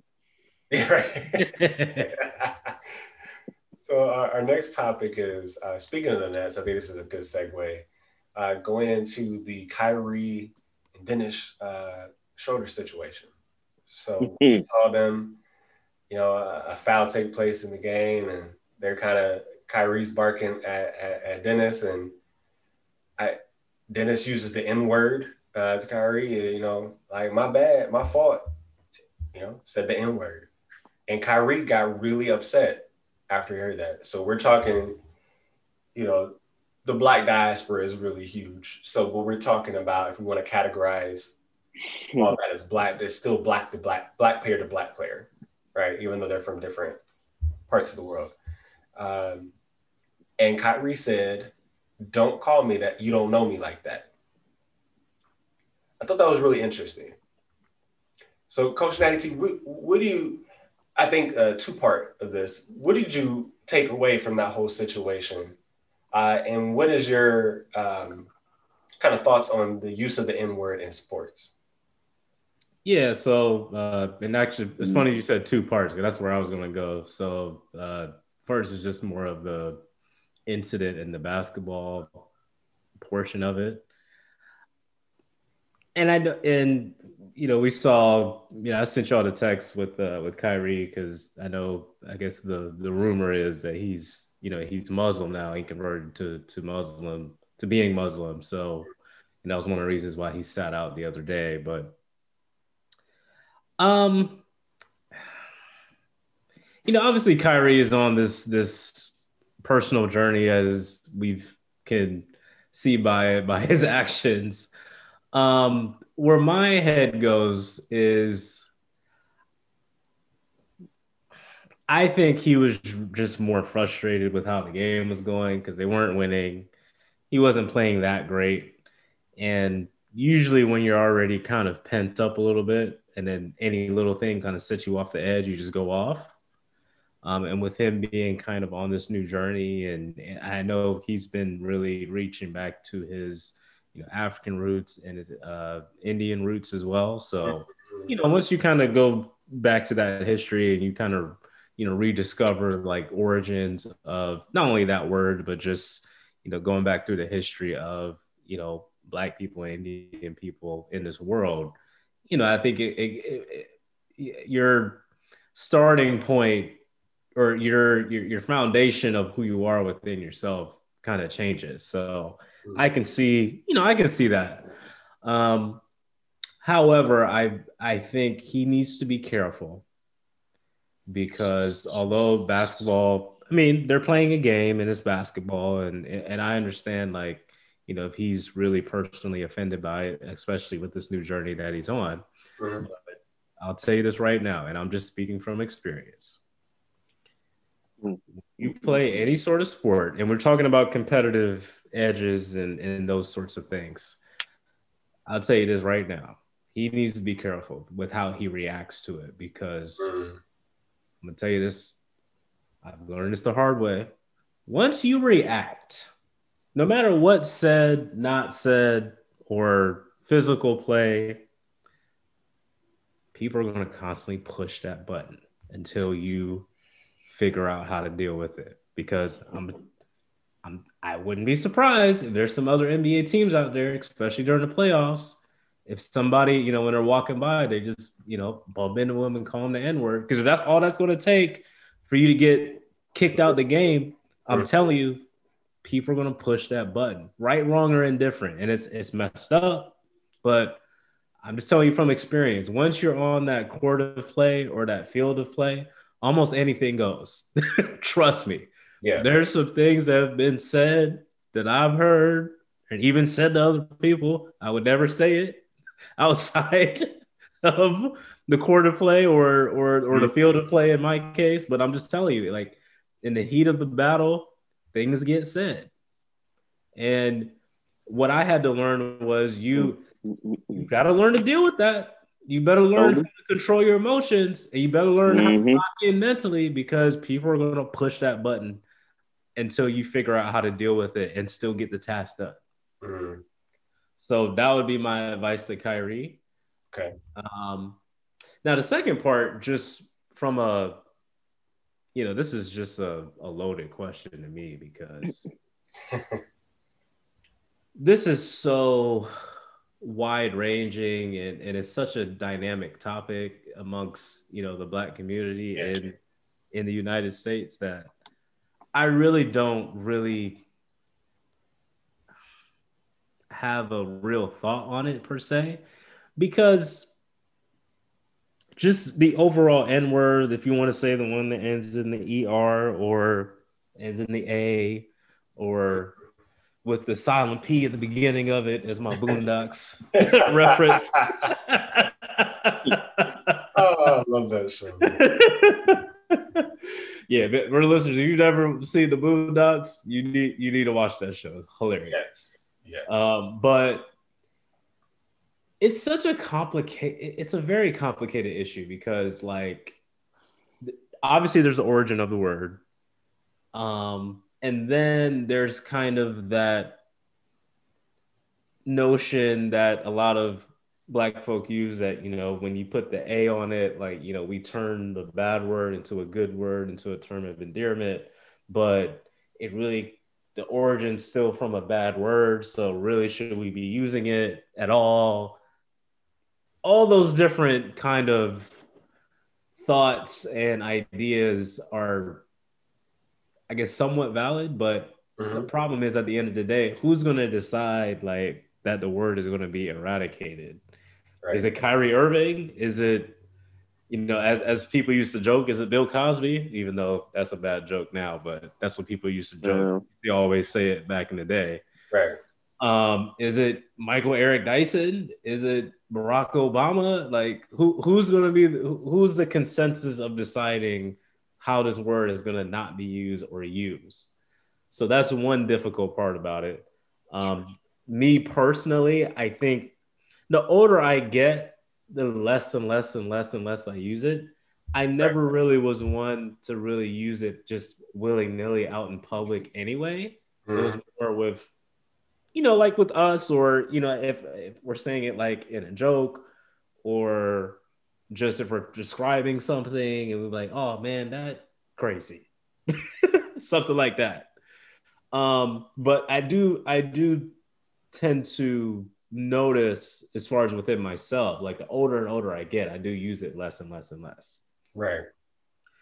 But then the other thing is too, like the music we listen to, with hip hop and all that. I mean, rappers use it all the time. So by listening to it, are we perpetuating as well? Even though I don't say it as much, I don't know. Like, is that you know what I mean? Like, it's complicated. But so that's where I go. I really don't have like a solid like opinion one way or the other. I just think it's just one of those things that I think we actually probably waste a lot of time on, because there's just a lot more important things to talk about. And one other argument that I hate to hear is, like when people just want to blame, usually the older generation just want to blame hip hop. Like, first of all, hip hop didn't create the word. Nope. Let's stop it. Yeah, they may use it in songs and all that. And me personally, like, I don't necessarily like to listen to songs with too much N-words or cursing in it. Yeah. Unless if there's a purpose for you saying it, because I feel like it's just kind of lazy as a rapper. Like, if you can use other words to kind of come up with a rhyme. And if you drop a line in it, it better be like for a specific reason in that bar. But that's just me. But I don't know, man. It's too complicated, because again, like who is going to be the one to decide that nobody can use it? Right. You know what I mean? Like, how are we going to decide that? Are we going to let white people decide that? Like that's a whole different thing. And we would never let that happen. That's what I'm saying. Yeah, we would never let white people decide to do that. Right, right. We're not going to be ever. I don't think we're ever going to be on the same page as far as usage. Right, because that was one of the topics this week. Because it's like, well, if the NBA, what if the NBA or even in the NFL? Because I think they've tried to kind of institute that in the officiating. Like, if they hear it, like you're going to get a flag. Like, so now y'all going to decide like what we can say and not say. Because I'm not necessarily a fan of censorship, so to speak. Mm-hmm. So, like, I don't know. I really don't know. And just putting out there what Kyrie's thoughts of it were, just to get more of his perspective. Branching off of what you said, Coach Natty T, about just kind of a lot of the thinking that he's been doing and the searching that he's been doing, the soul searching and connections that he's been doing. Says the N-word is a derogatory racial slur. It will never be a term of endearment, reclaimed, flipped. Never forget its foul and true history. Throw that N-word out the window, right alongside all those other racist words used to describe my people. We are not slaves or N-words. That's from Kyrie Irving's Twitter account. And to piggyback off of that too, I think that's fine, but I honestly don't like that he did that in terms of calling out Dennis Schroder per se, because while you're on this journey, like let him go on that journey too. Mm-hmm. Just because you're enlightened to that point now, I don't think it's fair to necessarily try to like expect everybody else to be on the same journey that you're on. Right. So to me, like I feel like he should have just, maybe in a timeout, maybe after the game, talking like, "Yo, like, I'm not like, don't call me that." Like, you know what I'm saying? Like, that's the other part of it that I didn't like, because again, I feel like, because even bringing me back into it, like, even when I hear it out of the street, like, do I like kind of have a little bit of a like, man, like really gotta be like yelling it out like that? Mm-hmm. But am I gonna walk up to him and be like, "Hey, man, you know the origin of that word?" Like, like, who am I to say that? You know what I'm saying? Like, right, I'm not gonna preach at you unless you're kind of, unless you let me know that you're kind of on the fence about it and you want to hear my thoughts, then of course I'm gonna tell you my thoughts. Right. I'm not gonna police you. Yeah. Especially if you're not doing anything that's hurting anybody or anything like that. You just kind of banter between people and stuff. I'm not gonna police you. No, that's not my job. Right. So that's the only part with Kyrie. I think he kind of and I get it, because again, like, when you're on that journey and you kind of had that enlightenment period, like you feel like you got to correct everybody. Yeah. You know what I'm saying? Because even like somewhat from not to get too far off, but like even from a Christianity standpoint, like, once you really like start deep diving into the Bible, you're like, oh man, like look at all this stuff. You kind of tend to just overdo it sometimes. Even people that are like, they say that about people that are in that are going to school for like psychology, and you want to like psychoanalyze everybody. Oh yeah. Once you took a few classes, like now you want to psychoanalyze everybody. Yes. So again, I don't think it's necessarily that big of a deal that he did it. I mean, me personally, I just didn't like it, because I just felt like he should have just handled it privately with him and say, "Hey man, like I'm really," because even there was videos of him using the word in the past. I don't think that's fair either, because again, I mean, that's where he was at that time. He's been enlightened. He's older. He's like, hey, this is where I'm at right now. And people are allowed to change their perspective, as you said earlier, right? So I'm totally good with that and okay with that. Again, I just feel like he probably should have handled that privately. And again, that ain't the last time he's going to hear the N-word on the basketball court. Nope. So definitely.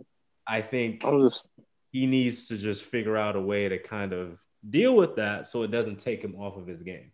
Mm-hmm. Mm-hmm. Okay. Coach K, what are you thinking, man? Man, I think, like, what's the intent behind the use of the word?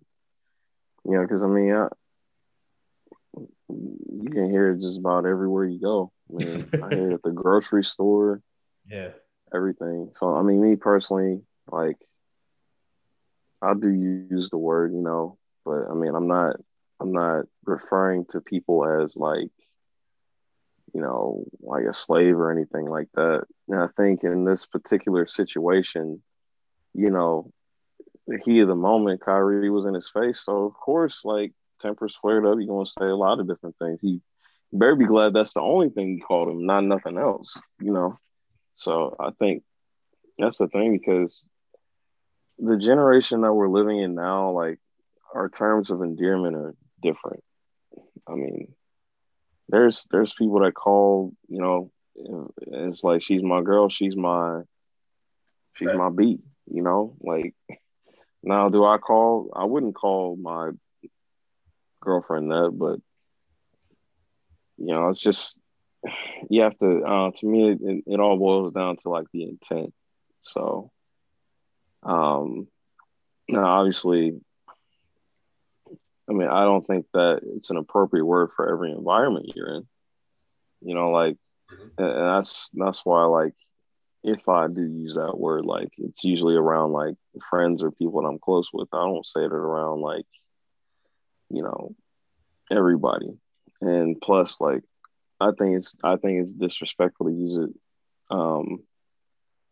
or at least for me it's disrespectful to use it around like people who prefer you not to say that word. And also to, Mhm. maybe some people that might be, that went through some like traumatizing experiences in life, like back during the civil rights movement or who knows. So I think it's one of those words where you have to be very smart. Like you have to see what type of energy in the room. Like if it's somebody you're close with, because like I wouldn't want somebody like off the street, that I don't know coming up to me and calling me that. Hey, what up, man? Vice versa. Yeah, Like, exactly. Yeah, yeah, yeah. like I'm what like the? I don't what? know I don't know you. you. Yeah, yeah. So I mean, I'm glad that this question got asked because it's actually making me think about it too. Because like, I don't use that term with everybody that I associate with. So I mean, I think that's the biggest thing. As far as Kyrie and what he did, um, yeah, he could have addressed it differently. Like, I don't. I'm the type of person too. Like, especially if you're new to this journey or new to this walk that you're going in, don't try to. I need to see some consistency before you start just throwing stuff out there at me, if that makes sense. And it's not going to be the first. It's not going to be, the last time he hears. You know, hopefully people respect his wishes and he can address the situation, as needed respectfully. But I mean, you're going to hear the word. I mean, it's a part of the. I'm not. It's not just a part of the hip hop culture. I mean, it's just a part of culture in general now. Just the generation, the day and time we're living in. So Yeah, I'm really happy we're talking about this too, um, because I think all three of us have some overlapping perspectives, but then also some different parts of it too, which I think makes this conversation very good for people out there that maybe now they're out there thinking about it a little bit more now, or maybe they have been and didn't know how to process it, and then or having anyone to process it with it. So I may take what some may call an unpopular route on this one, but uh, just speaking individually, I'll just start with the Kyrie did. I thought it was interesting the language that was being like how things. I'm a big contextual person, so when I look at how Dennis used it, it was almost in like a dang, like my fault. It wasn't in an attacking way. Okay, so that's where Coach K, you're coming in with intent too, like because that wasn't even like an argument. I'm saying this to you. It's like, oh dang, my bad. And Kyrie's response when I first heard it, I was like, that's interesting.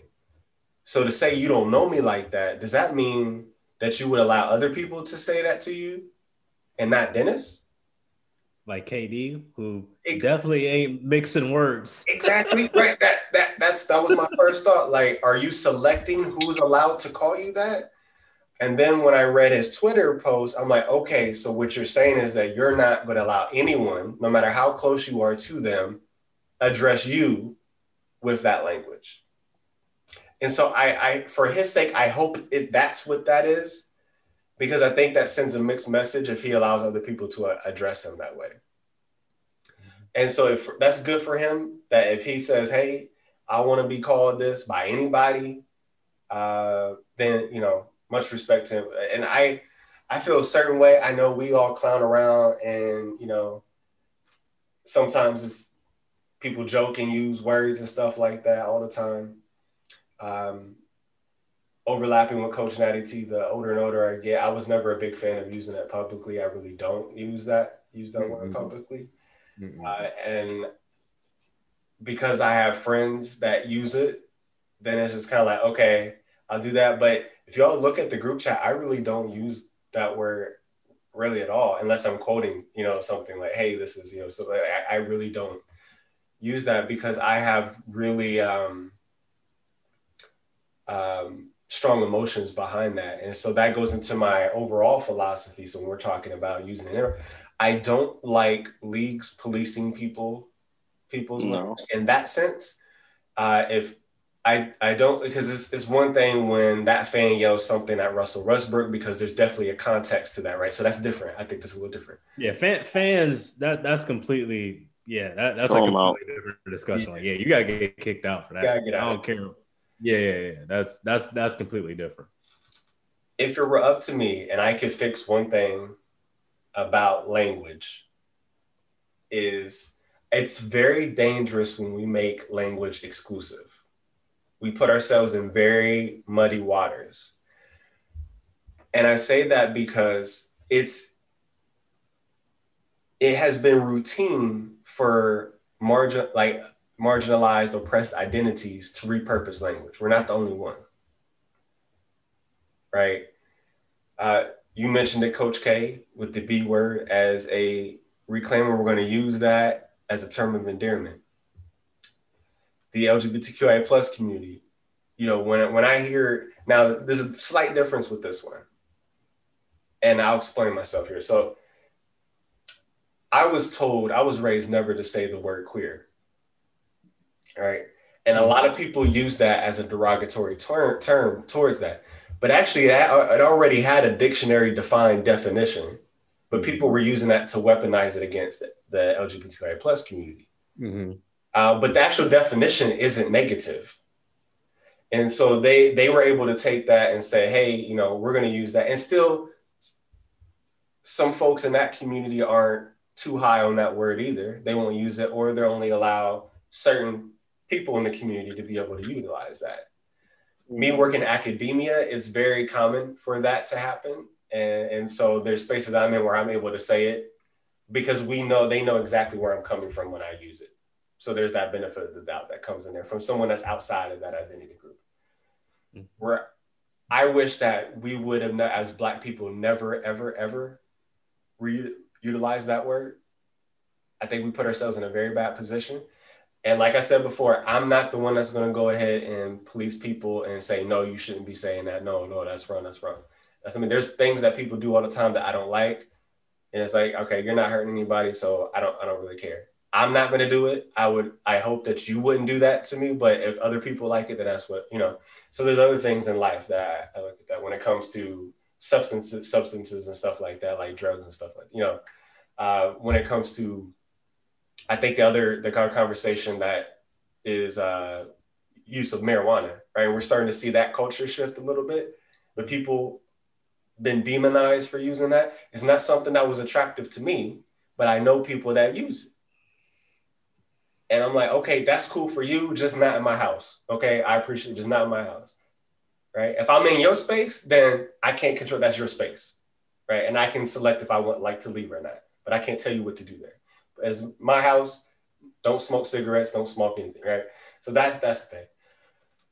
When it comes to the language portion of it, I think there's a reason why the LGBTQI plus community did not repurpose the F word that rhymes with maggot.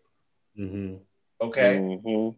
I think there's a reason why they did not repurpose that word because of the traumatic nature of it, and its origin is built out of hatred. Whereas queer was repurposed for negative and now being repurposed back for positive. Right? We're gonna go back to the definition. That's where I think we went the wrong direction with that in our community. And because of that, it's created a lot of dichotomy within the Black community. Even when you look at other people of color that are of other backgrounds, and some people were like, oh, okay, yeah, you know, they from our neighborhood, you know, it's whatever. And other people are like, no, they're not Black though. So why did they get a chance to say? You know, so like that, then there's this whole big thing. What does Black mean in American Black? What does Black mean in African Black? What does Black mean in Indian Black and Afro Latino Black? You know, so who gets all the passes? Who gets the passes to be able to say all this, right? And we can't come up with a blueprint that everyone can agree on. And I think that speaks volumes to okay, we probably shouldn't do this in the first place. And when you're trying to repurpose trauma, it is almost impossible to do it in a way that is 100% productive, because there's always going to be trauma attached to that. So my opinion is I don't think our community should have adopted, and I think that's why the LGBTQIA plus community did not repurpose their word that was used against them, the word that was used against them. So yeah, that may be an unpopular opinion. I may get a lot of hate from that, but that's just, I don't condemn people who do it. I'm just saying I don't think we should have in the first place. No, I mean, you're right. I mean, but that's the issue, because it's like, as you just said, I mean, and I said it, I mean, how do you police it now? Because like you said, like you got like other communities using it, like they do have, because even I remember the kind of bringing it back to sports a little bit, the whole Miami Dolphins with Richie Incognito. Like, man, the Pouncey twin, there was like, oh, well, he could say it. I'm like, what? Like, what do you mean he could say it? Like, what do you? So it's just gotten so out of hand now that it's like I don't even know if you can put what's the term they say? Put the cat back in the bag or whatever, or the hat back, something, whatever term they use for that. Like, it's just gotten so out of hand now. Like, I don't even know. I don't know. But to your point, Coach JB3, I think, you know, ultimately the responsibility is on us as Black folks. And I think there's just been I don't know. It's just like there's just been a gap there from that time when it was used, like, you know, that word, the ER word. And then, you know, when they changed it, as Michael Eric Dyson say, you know, we took the poison out of it and then put the A on it and made it a term of endearment, as he likes to say. But, you know, from there, like, it just seems like there was just a drop off, and there wasn't really like a determination from there as far as, like, you know, how it should be used, when it should be used. Because like you said, with the LGBTQ plus community, like, they're like, okay, no, you can't use that word with us. Right. You know what I mean? Like, I don't think that ever happened with African Americans and, you know, obviously in the United States. So it's just been left, and then people use it how they use it privately. Some people use it publicly, and then it's in music, and then you got Riley Cooper saying it, you got Richie Incognito saying it, and then it just gets out of hand now, you know. So I don't really know. I don't know, but I guess for me personally, like I said, I mean, the older I get, I just don't really use it as much. I mean, I really don't say it at all much, really. Because like you said, like when people come to your house, like my house, we don't use it in our house. My wife, none of, you know, I live in, I live in the DC area. My wife's family all lives here. I mean, they don't use it at all. You still hear it. Sure. So, you know, to your point, Jake, I mean, really, looking back, it probably should have been eradicated completely, but it's just gotten so far out of hand now. I just don't know how you kind of ring it back in. Yeah, Really don't. Yeah. we forgot to mention, like, you talk about white folks who their black friends let them use that word. Yeah, like how do we Right? get there? Nah, I, nah, that nah. I No thanks. I really, that And wasn't a I've part of noticed my. that amongst like the younger kids as well, because like not to cut you off, but like my one of my uncles is a teacher. He's a middle school teacher in California, like out in the LA area. Mhm. And yeah, he say like, yeah, he hear it all the time. He hears like, white kids and everybody, and then the black kids are walking out like, yeah, yeah, yeah, what's up? I'm like, what? But to my point earlier, I feel like that's just a lack of explanation from the adults down. I don't think we really address it. Mhm. You know what I mean? So when it goes unaddressed, then you just hear it and then you just say it, and then it's like, oh yeah, well he can say it. You know what I mean? Like I feel like that's where it's just gotten out of hand because it's never really addressed. You just kind of hear it and then it's like, all right, I'm gonna say it, and then that's it. Yeah, people just It's, have license to go take it. Right, right, right. It's not really addressed at all. So I Go don't ahead, know. Coach K. nah, I was just gonna say it's something that, now people take pride in it. Like it's an identity. Mhm. It's a whole culture. It's something that some people, it's like this is something that we have that no other cultures can be a part of.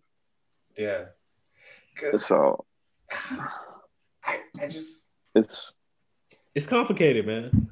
it's come yeah. because we didn't have to do that, like, right? And so and even because there is an actual origin of the word that was used before, white people, slave owners, and stuff like that were using the word. They just weren't saying the word right, and they were spelling it different, right? Mm.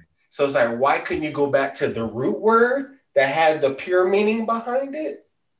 And I think Kendrick Lamar talked about this. He talked about that. That was the word that was meant to positively describe Black people. But you decided to go with the oppressive version of the word and then try to change it. It's like, why didn't you just go back to the word? Just go back to that word then, because that already has a definition attached to it instead of trying to repurpose something. So I mean, this country though, it places so much. And actually, I heard this from one of my I don't know what country he is from, but he's from Africa. He said, "I never knew I was black till I showed up here."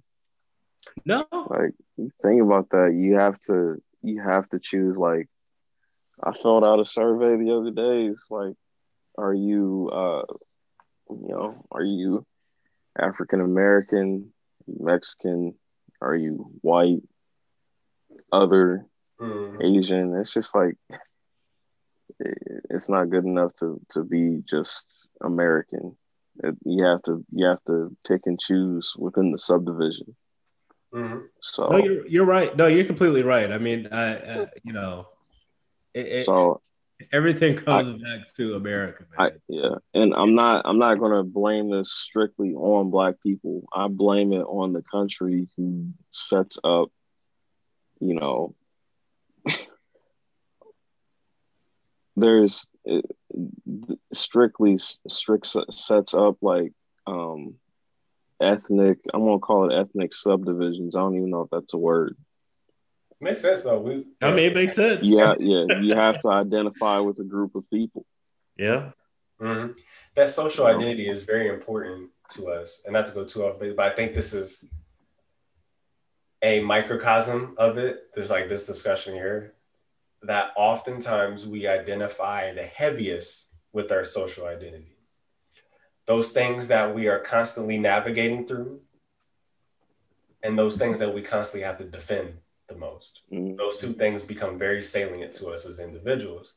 And race is one of them, ethnicity is one of them, um, religion is one of them, right? Which is now why Kyrie has kind of flipped this and said, you know what, because that religion part is part of his social identity now, And that's why we have the movements that we're having now. They're social identity based. And even think about how important it is to you, because for a lot of us, when we introduce ourselves to someone, after we say our name, we most likely say, what do you do? What I do for a living. This is what I do. You attach that value to yourself. Mm-hmm. What you do for a living is part of your social identity. So you attach that to yourself without talking about those other personal things. Right. Mm-hmm. So we kind of privilege social identity over the personal individual identity. Yeah.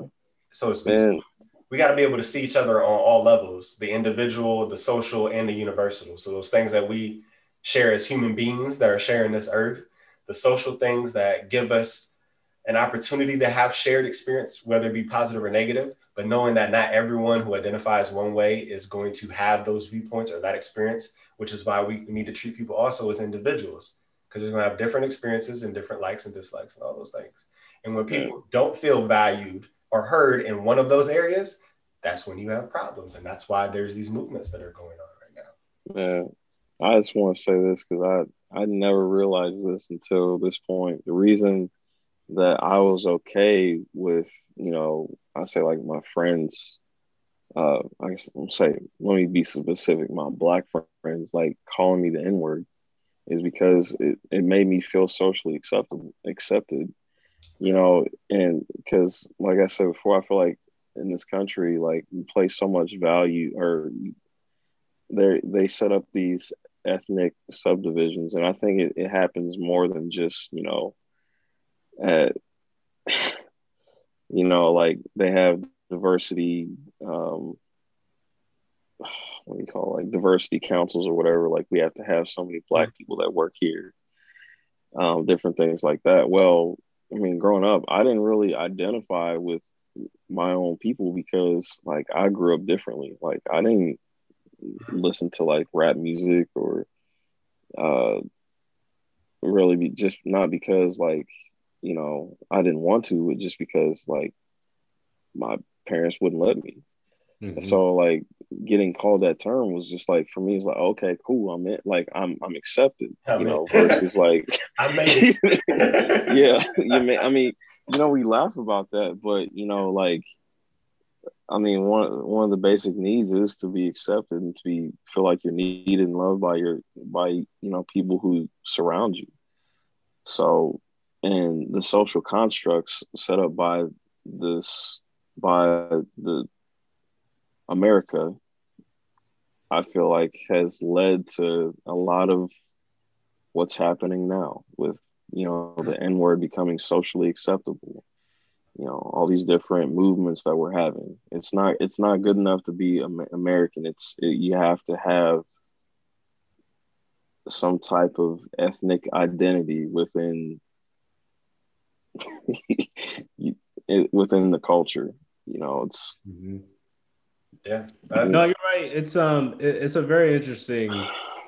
It's crazy because again, it all comes back to, and again, everybody will be bad. Yeah. It all comes back to America, man. It's that I like to call it the American brainwash. That's what it is. Yeah. That's what it is.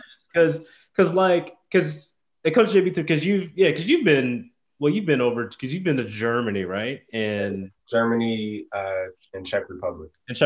And then Coach K, because have you been to Europe yet? I've never been to Europe. I've been to Canada and like some Caribbean countries in Central America. Okay, because I bring up Europe because and Coach JB3 because I know Germany is more diverse, I would say. But really? Oh, okay. Yeah, I mean, there's plenty of black folks in Germany. Oh yeah. Because what's interesting with Europe, and I don't know if you guys realize this, because to your point, Coach K, like everything is very race based. So on your standardized tests in school, like you have to pick what race you are. Whatever, when you apply for a job at the end, that's like one of the last questions they ask you. Like, why does that really matter, right? In Europe, I mentioned the like the census statistics before, where it breaks it up by race, like in the United States. Like, go to like if you just type in like racial demographics in like France or in Germany or in Spain, they don't do that over there. They actually don't track it. They don't track demographics at all. It's funny that you mentioned that because we were shocked because Yeah. when we did our study abroad, then we went to a center that helps folks entering Germany get acclimated to German culture. Mm-hmm. So in this place, we were asking them all these questions that had an American lens on it because we were talking about, oh, what's the makeup of these areas? And the guy who was sitting there was like, I don't really know. I know that I can tell you approximately like how many people that we've had from particular like countries probably like come in and everything, but I can't tell you all the makeup of those. I can guess, but we don't have those numbers readily available. And we were like, what? Because it's illegal. They don't track it like that. It's illegal. Yeah, because they have a huge, Turkish population that's coming in into Germany. So some of the demographics of Germany is changing because of that. So that's what kind of propelled us to ask these questions. They don't keep track. Yeah. Nope. And also, I thought it was interesting that they wanted them to get acclimated to German culture, but not assimilate, which is something that America really does. Is like there's a difference between integration and assimilation. And I think America goes more on the assimilation route. And Germany, that company's goal was to integrate folks better so they can still keep their culture, do their things, have the rights that they need to have, but also understand what, the German culture is about. Yeah, so is Canada. Canada does that. Yeah. Yeah. So before we go on our last thing, I just want to say back to what I said about, Black people letting white people use that around them. All my Black people that are out here listening to me, I just want you. I know we have our different viewpoints about this whole topic, but I think there's one thing that we should all agree on. That should be a consensus. Yeah. That should be. Put my glasses on too. Yeah, I'm putting my glasses on for this one. That's your friend. We love cross-racial relationships. I'm a product of one, right? Interracial relationship, right? Black dad, white mom. If you love your white friends, please tell them to not use that word. I don't care how you personally feel about it, right? You are setting your white friend up for failure. Failure. They're going to say it to the wrong person. They're going to say it to the wrong person, and you might not see your friend again. Or you're going to have to go visit them in the hospital. Do not set your friend up for failure. Set that barrier right then and there and say, I love you. I appreciate our friendship, but you cannot use this language around me or anyone else. I don't care what they say that looks like me, because we each have our different viewpoints of this. And I don't want you to say it to the wrong person and end up getting hurt. Please, I've seen it happen. Like I said, I work at a university. I've seen it happen. I had a student come to me and say, hey, I'm from Chicago area and I use it around my Black friends and they're okay with it. He decided to use it in Ohio and it didn't go well for him. Yeah. Don't set your white friends up for failure. Please nip that in the bud immediately. I agree. Yeah, man. Okay. I had to get that out there. Okay, so our last thing is, I just want to, talk about who won the week and everything. Like we try to end our episodes with that. So just want to give a shout out to D Wade, three-time NBA champion Dwayne Wade, purchased ownership stake in the Utah Jazz, joining majority owner and team governor Ryan Smith with plans to take an active role in the franchise in the region. And so, more of this is going to come. There hasn't been a whole bunch of details released on this. Like just happened. What I wanted to get people's thoughts on quickly is why Utah and not Miami? I have no idea. I don't know what Dwayne Wade's doing. I don't get it. I don't understand it. Like I don't get it. That's all. Sour grapes. Sour grapes. So maybe something sour grapes. Where, because he says that he loves Miami and everything, and I think maybe he means that he appreciates with the Heat, his time with the Heat and the things that they're able to accomplish, and he loves the fan base. Obviously, he came there to do his victory lap. So I think there was some things going on there that he knew, because I think the part is not just the stake, but the active role. And seeing how the Miami franchise is ran, I don't think Pat Riley would allow anyone to have that active of a role within the ownership stake. Now, I think rules regulate that it can't be any more than 1% ownership, but still, like for someone who wants to take a step above just the 1% ownership and say, hey, you know, I like to help make some decisions around here. I don't know if that sat well, if that would sit well with Pat Riley, which is probably why he didn't choose Miami. That's my personal opinion. Don't have any evidence of that outside of what I've seen, how I've seen Miami run their franchise. Yeah, I mean, uh, Don, Don Juan Riley ain't going to play. Ain't going to go for that. I think, I think in this instance, when we think about Miami, I think we'll always think about like what. I mean, as great as D Wade's accomplishments were, I think I don't know. I'll always think of Pat Riley, LeBron James, then D Wade. If I'm just being honest, I mean Dwayne Wade might even be the most important person to that franchise, but I think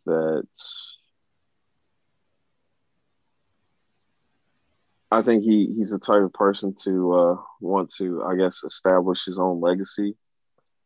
Um, and I think that his time, what he did in the Miami Heat era. I mean, obviously it's good, but probably go do something, hopefully just as good, if not better, for Utah. So that's just my take on it. And knowing how Pat Riley is, and I know they say time heals all wounds, but I still think he still feels some kind of way about not getting that money that he was supposed to get after, Yeah, I mean, they never invested in him like they invested in the others, despite his loyalty performances. And it's interesting to see the pattern that's going on of where people aren't investing in the teams that they played for the most. So this is, Grant Hill, Atlanta Hawks, Shaq, Sacramento Kings, Jordan, Charlotte Hornets. Magic was the one exception that went to the Lakers side of things. So I think it's interesting that people are deciding to go outside of where they spent most of their careers for one reason or another. Only other thing I could think of is just maybe money, because I know the Miami Heat is more about I think they're, hold on, let me see. Yeah, because Utah Jazz is, their net worth is $1.6 billion. Okay. Whereas I think the Miami Heat is, I think, $2 billion. Let me double check, because I'm on Forbes right now. Yeah, Miami Heat's $2 billion.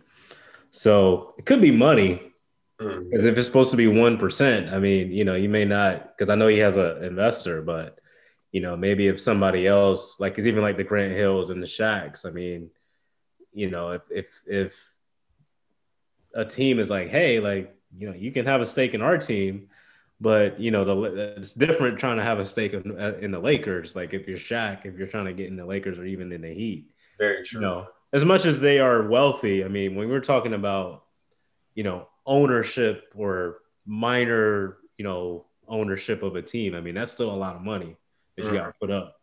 Because the ownership group that Wade joined, their total is $1.66 billion purchase of the Jazz in October. Yeah. So yeah, I think that's a good point too. Yeah, my 1% is going to be less over here, and it's going to be because I mean that's still a lot of money you got to put up to try to get in. So maybe they're just like, hey, I'm just gonna get in where I can, and then maybe if I can increase my money a certain way, then maybe I can go to the Heat Mm-hmm. future date. So I don't know. And another thing I'm kind of guessing on is I think Wade is looking to make a culture shift there in Utah, not just on the court, but off the court. Just thinking of the demographics and thinking of that one. The mindset. I think he's wanting to there was some mention, there's a quote for him he talked about LGBTQ youth and their families and Black Lives Matter movements and stuff like that, stuff that's very important to him. He would like to see that work being done in the community. And if he can help galvanize people to do it, then he feels that he can utilize his platform to help do that. So I applaud him for that effort. I don't know how sustainable or effective it's going to be because that's a different space than Miami, but more power to him, and I wish him the best and all that. That's good, but man, if that's the fight he's planning on fighting, man, I don't know. That's you might need more than Salt Lake City. That is the Mormon salty church. For a reason. Salty for a reason. Yeah, that is headquarters for the Mormon church. So that's even though there is actually there is a decent LGBTQ plus community there. Yeah. But still, if you I don't know, man. Good luck with that. Yeah, so we'll see. But I'm happy to see players making these type of investment moves and getting some juice and some pull within the teams in their communities. It's really cool to see that. So big ups to Wade. All right. Well, that's it from us here on the Coach's Box. Thank you for joining us in another episode. And we'll see you next week. Peace, y'all.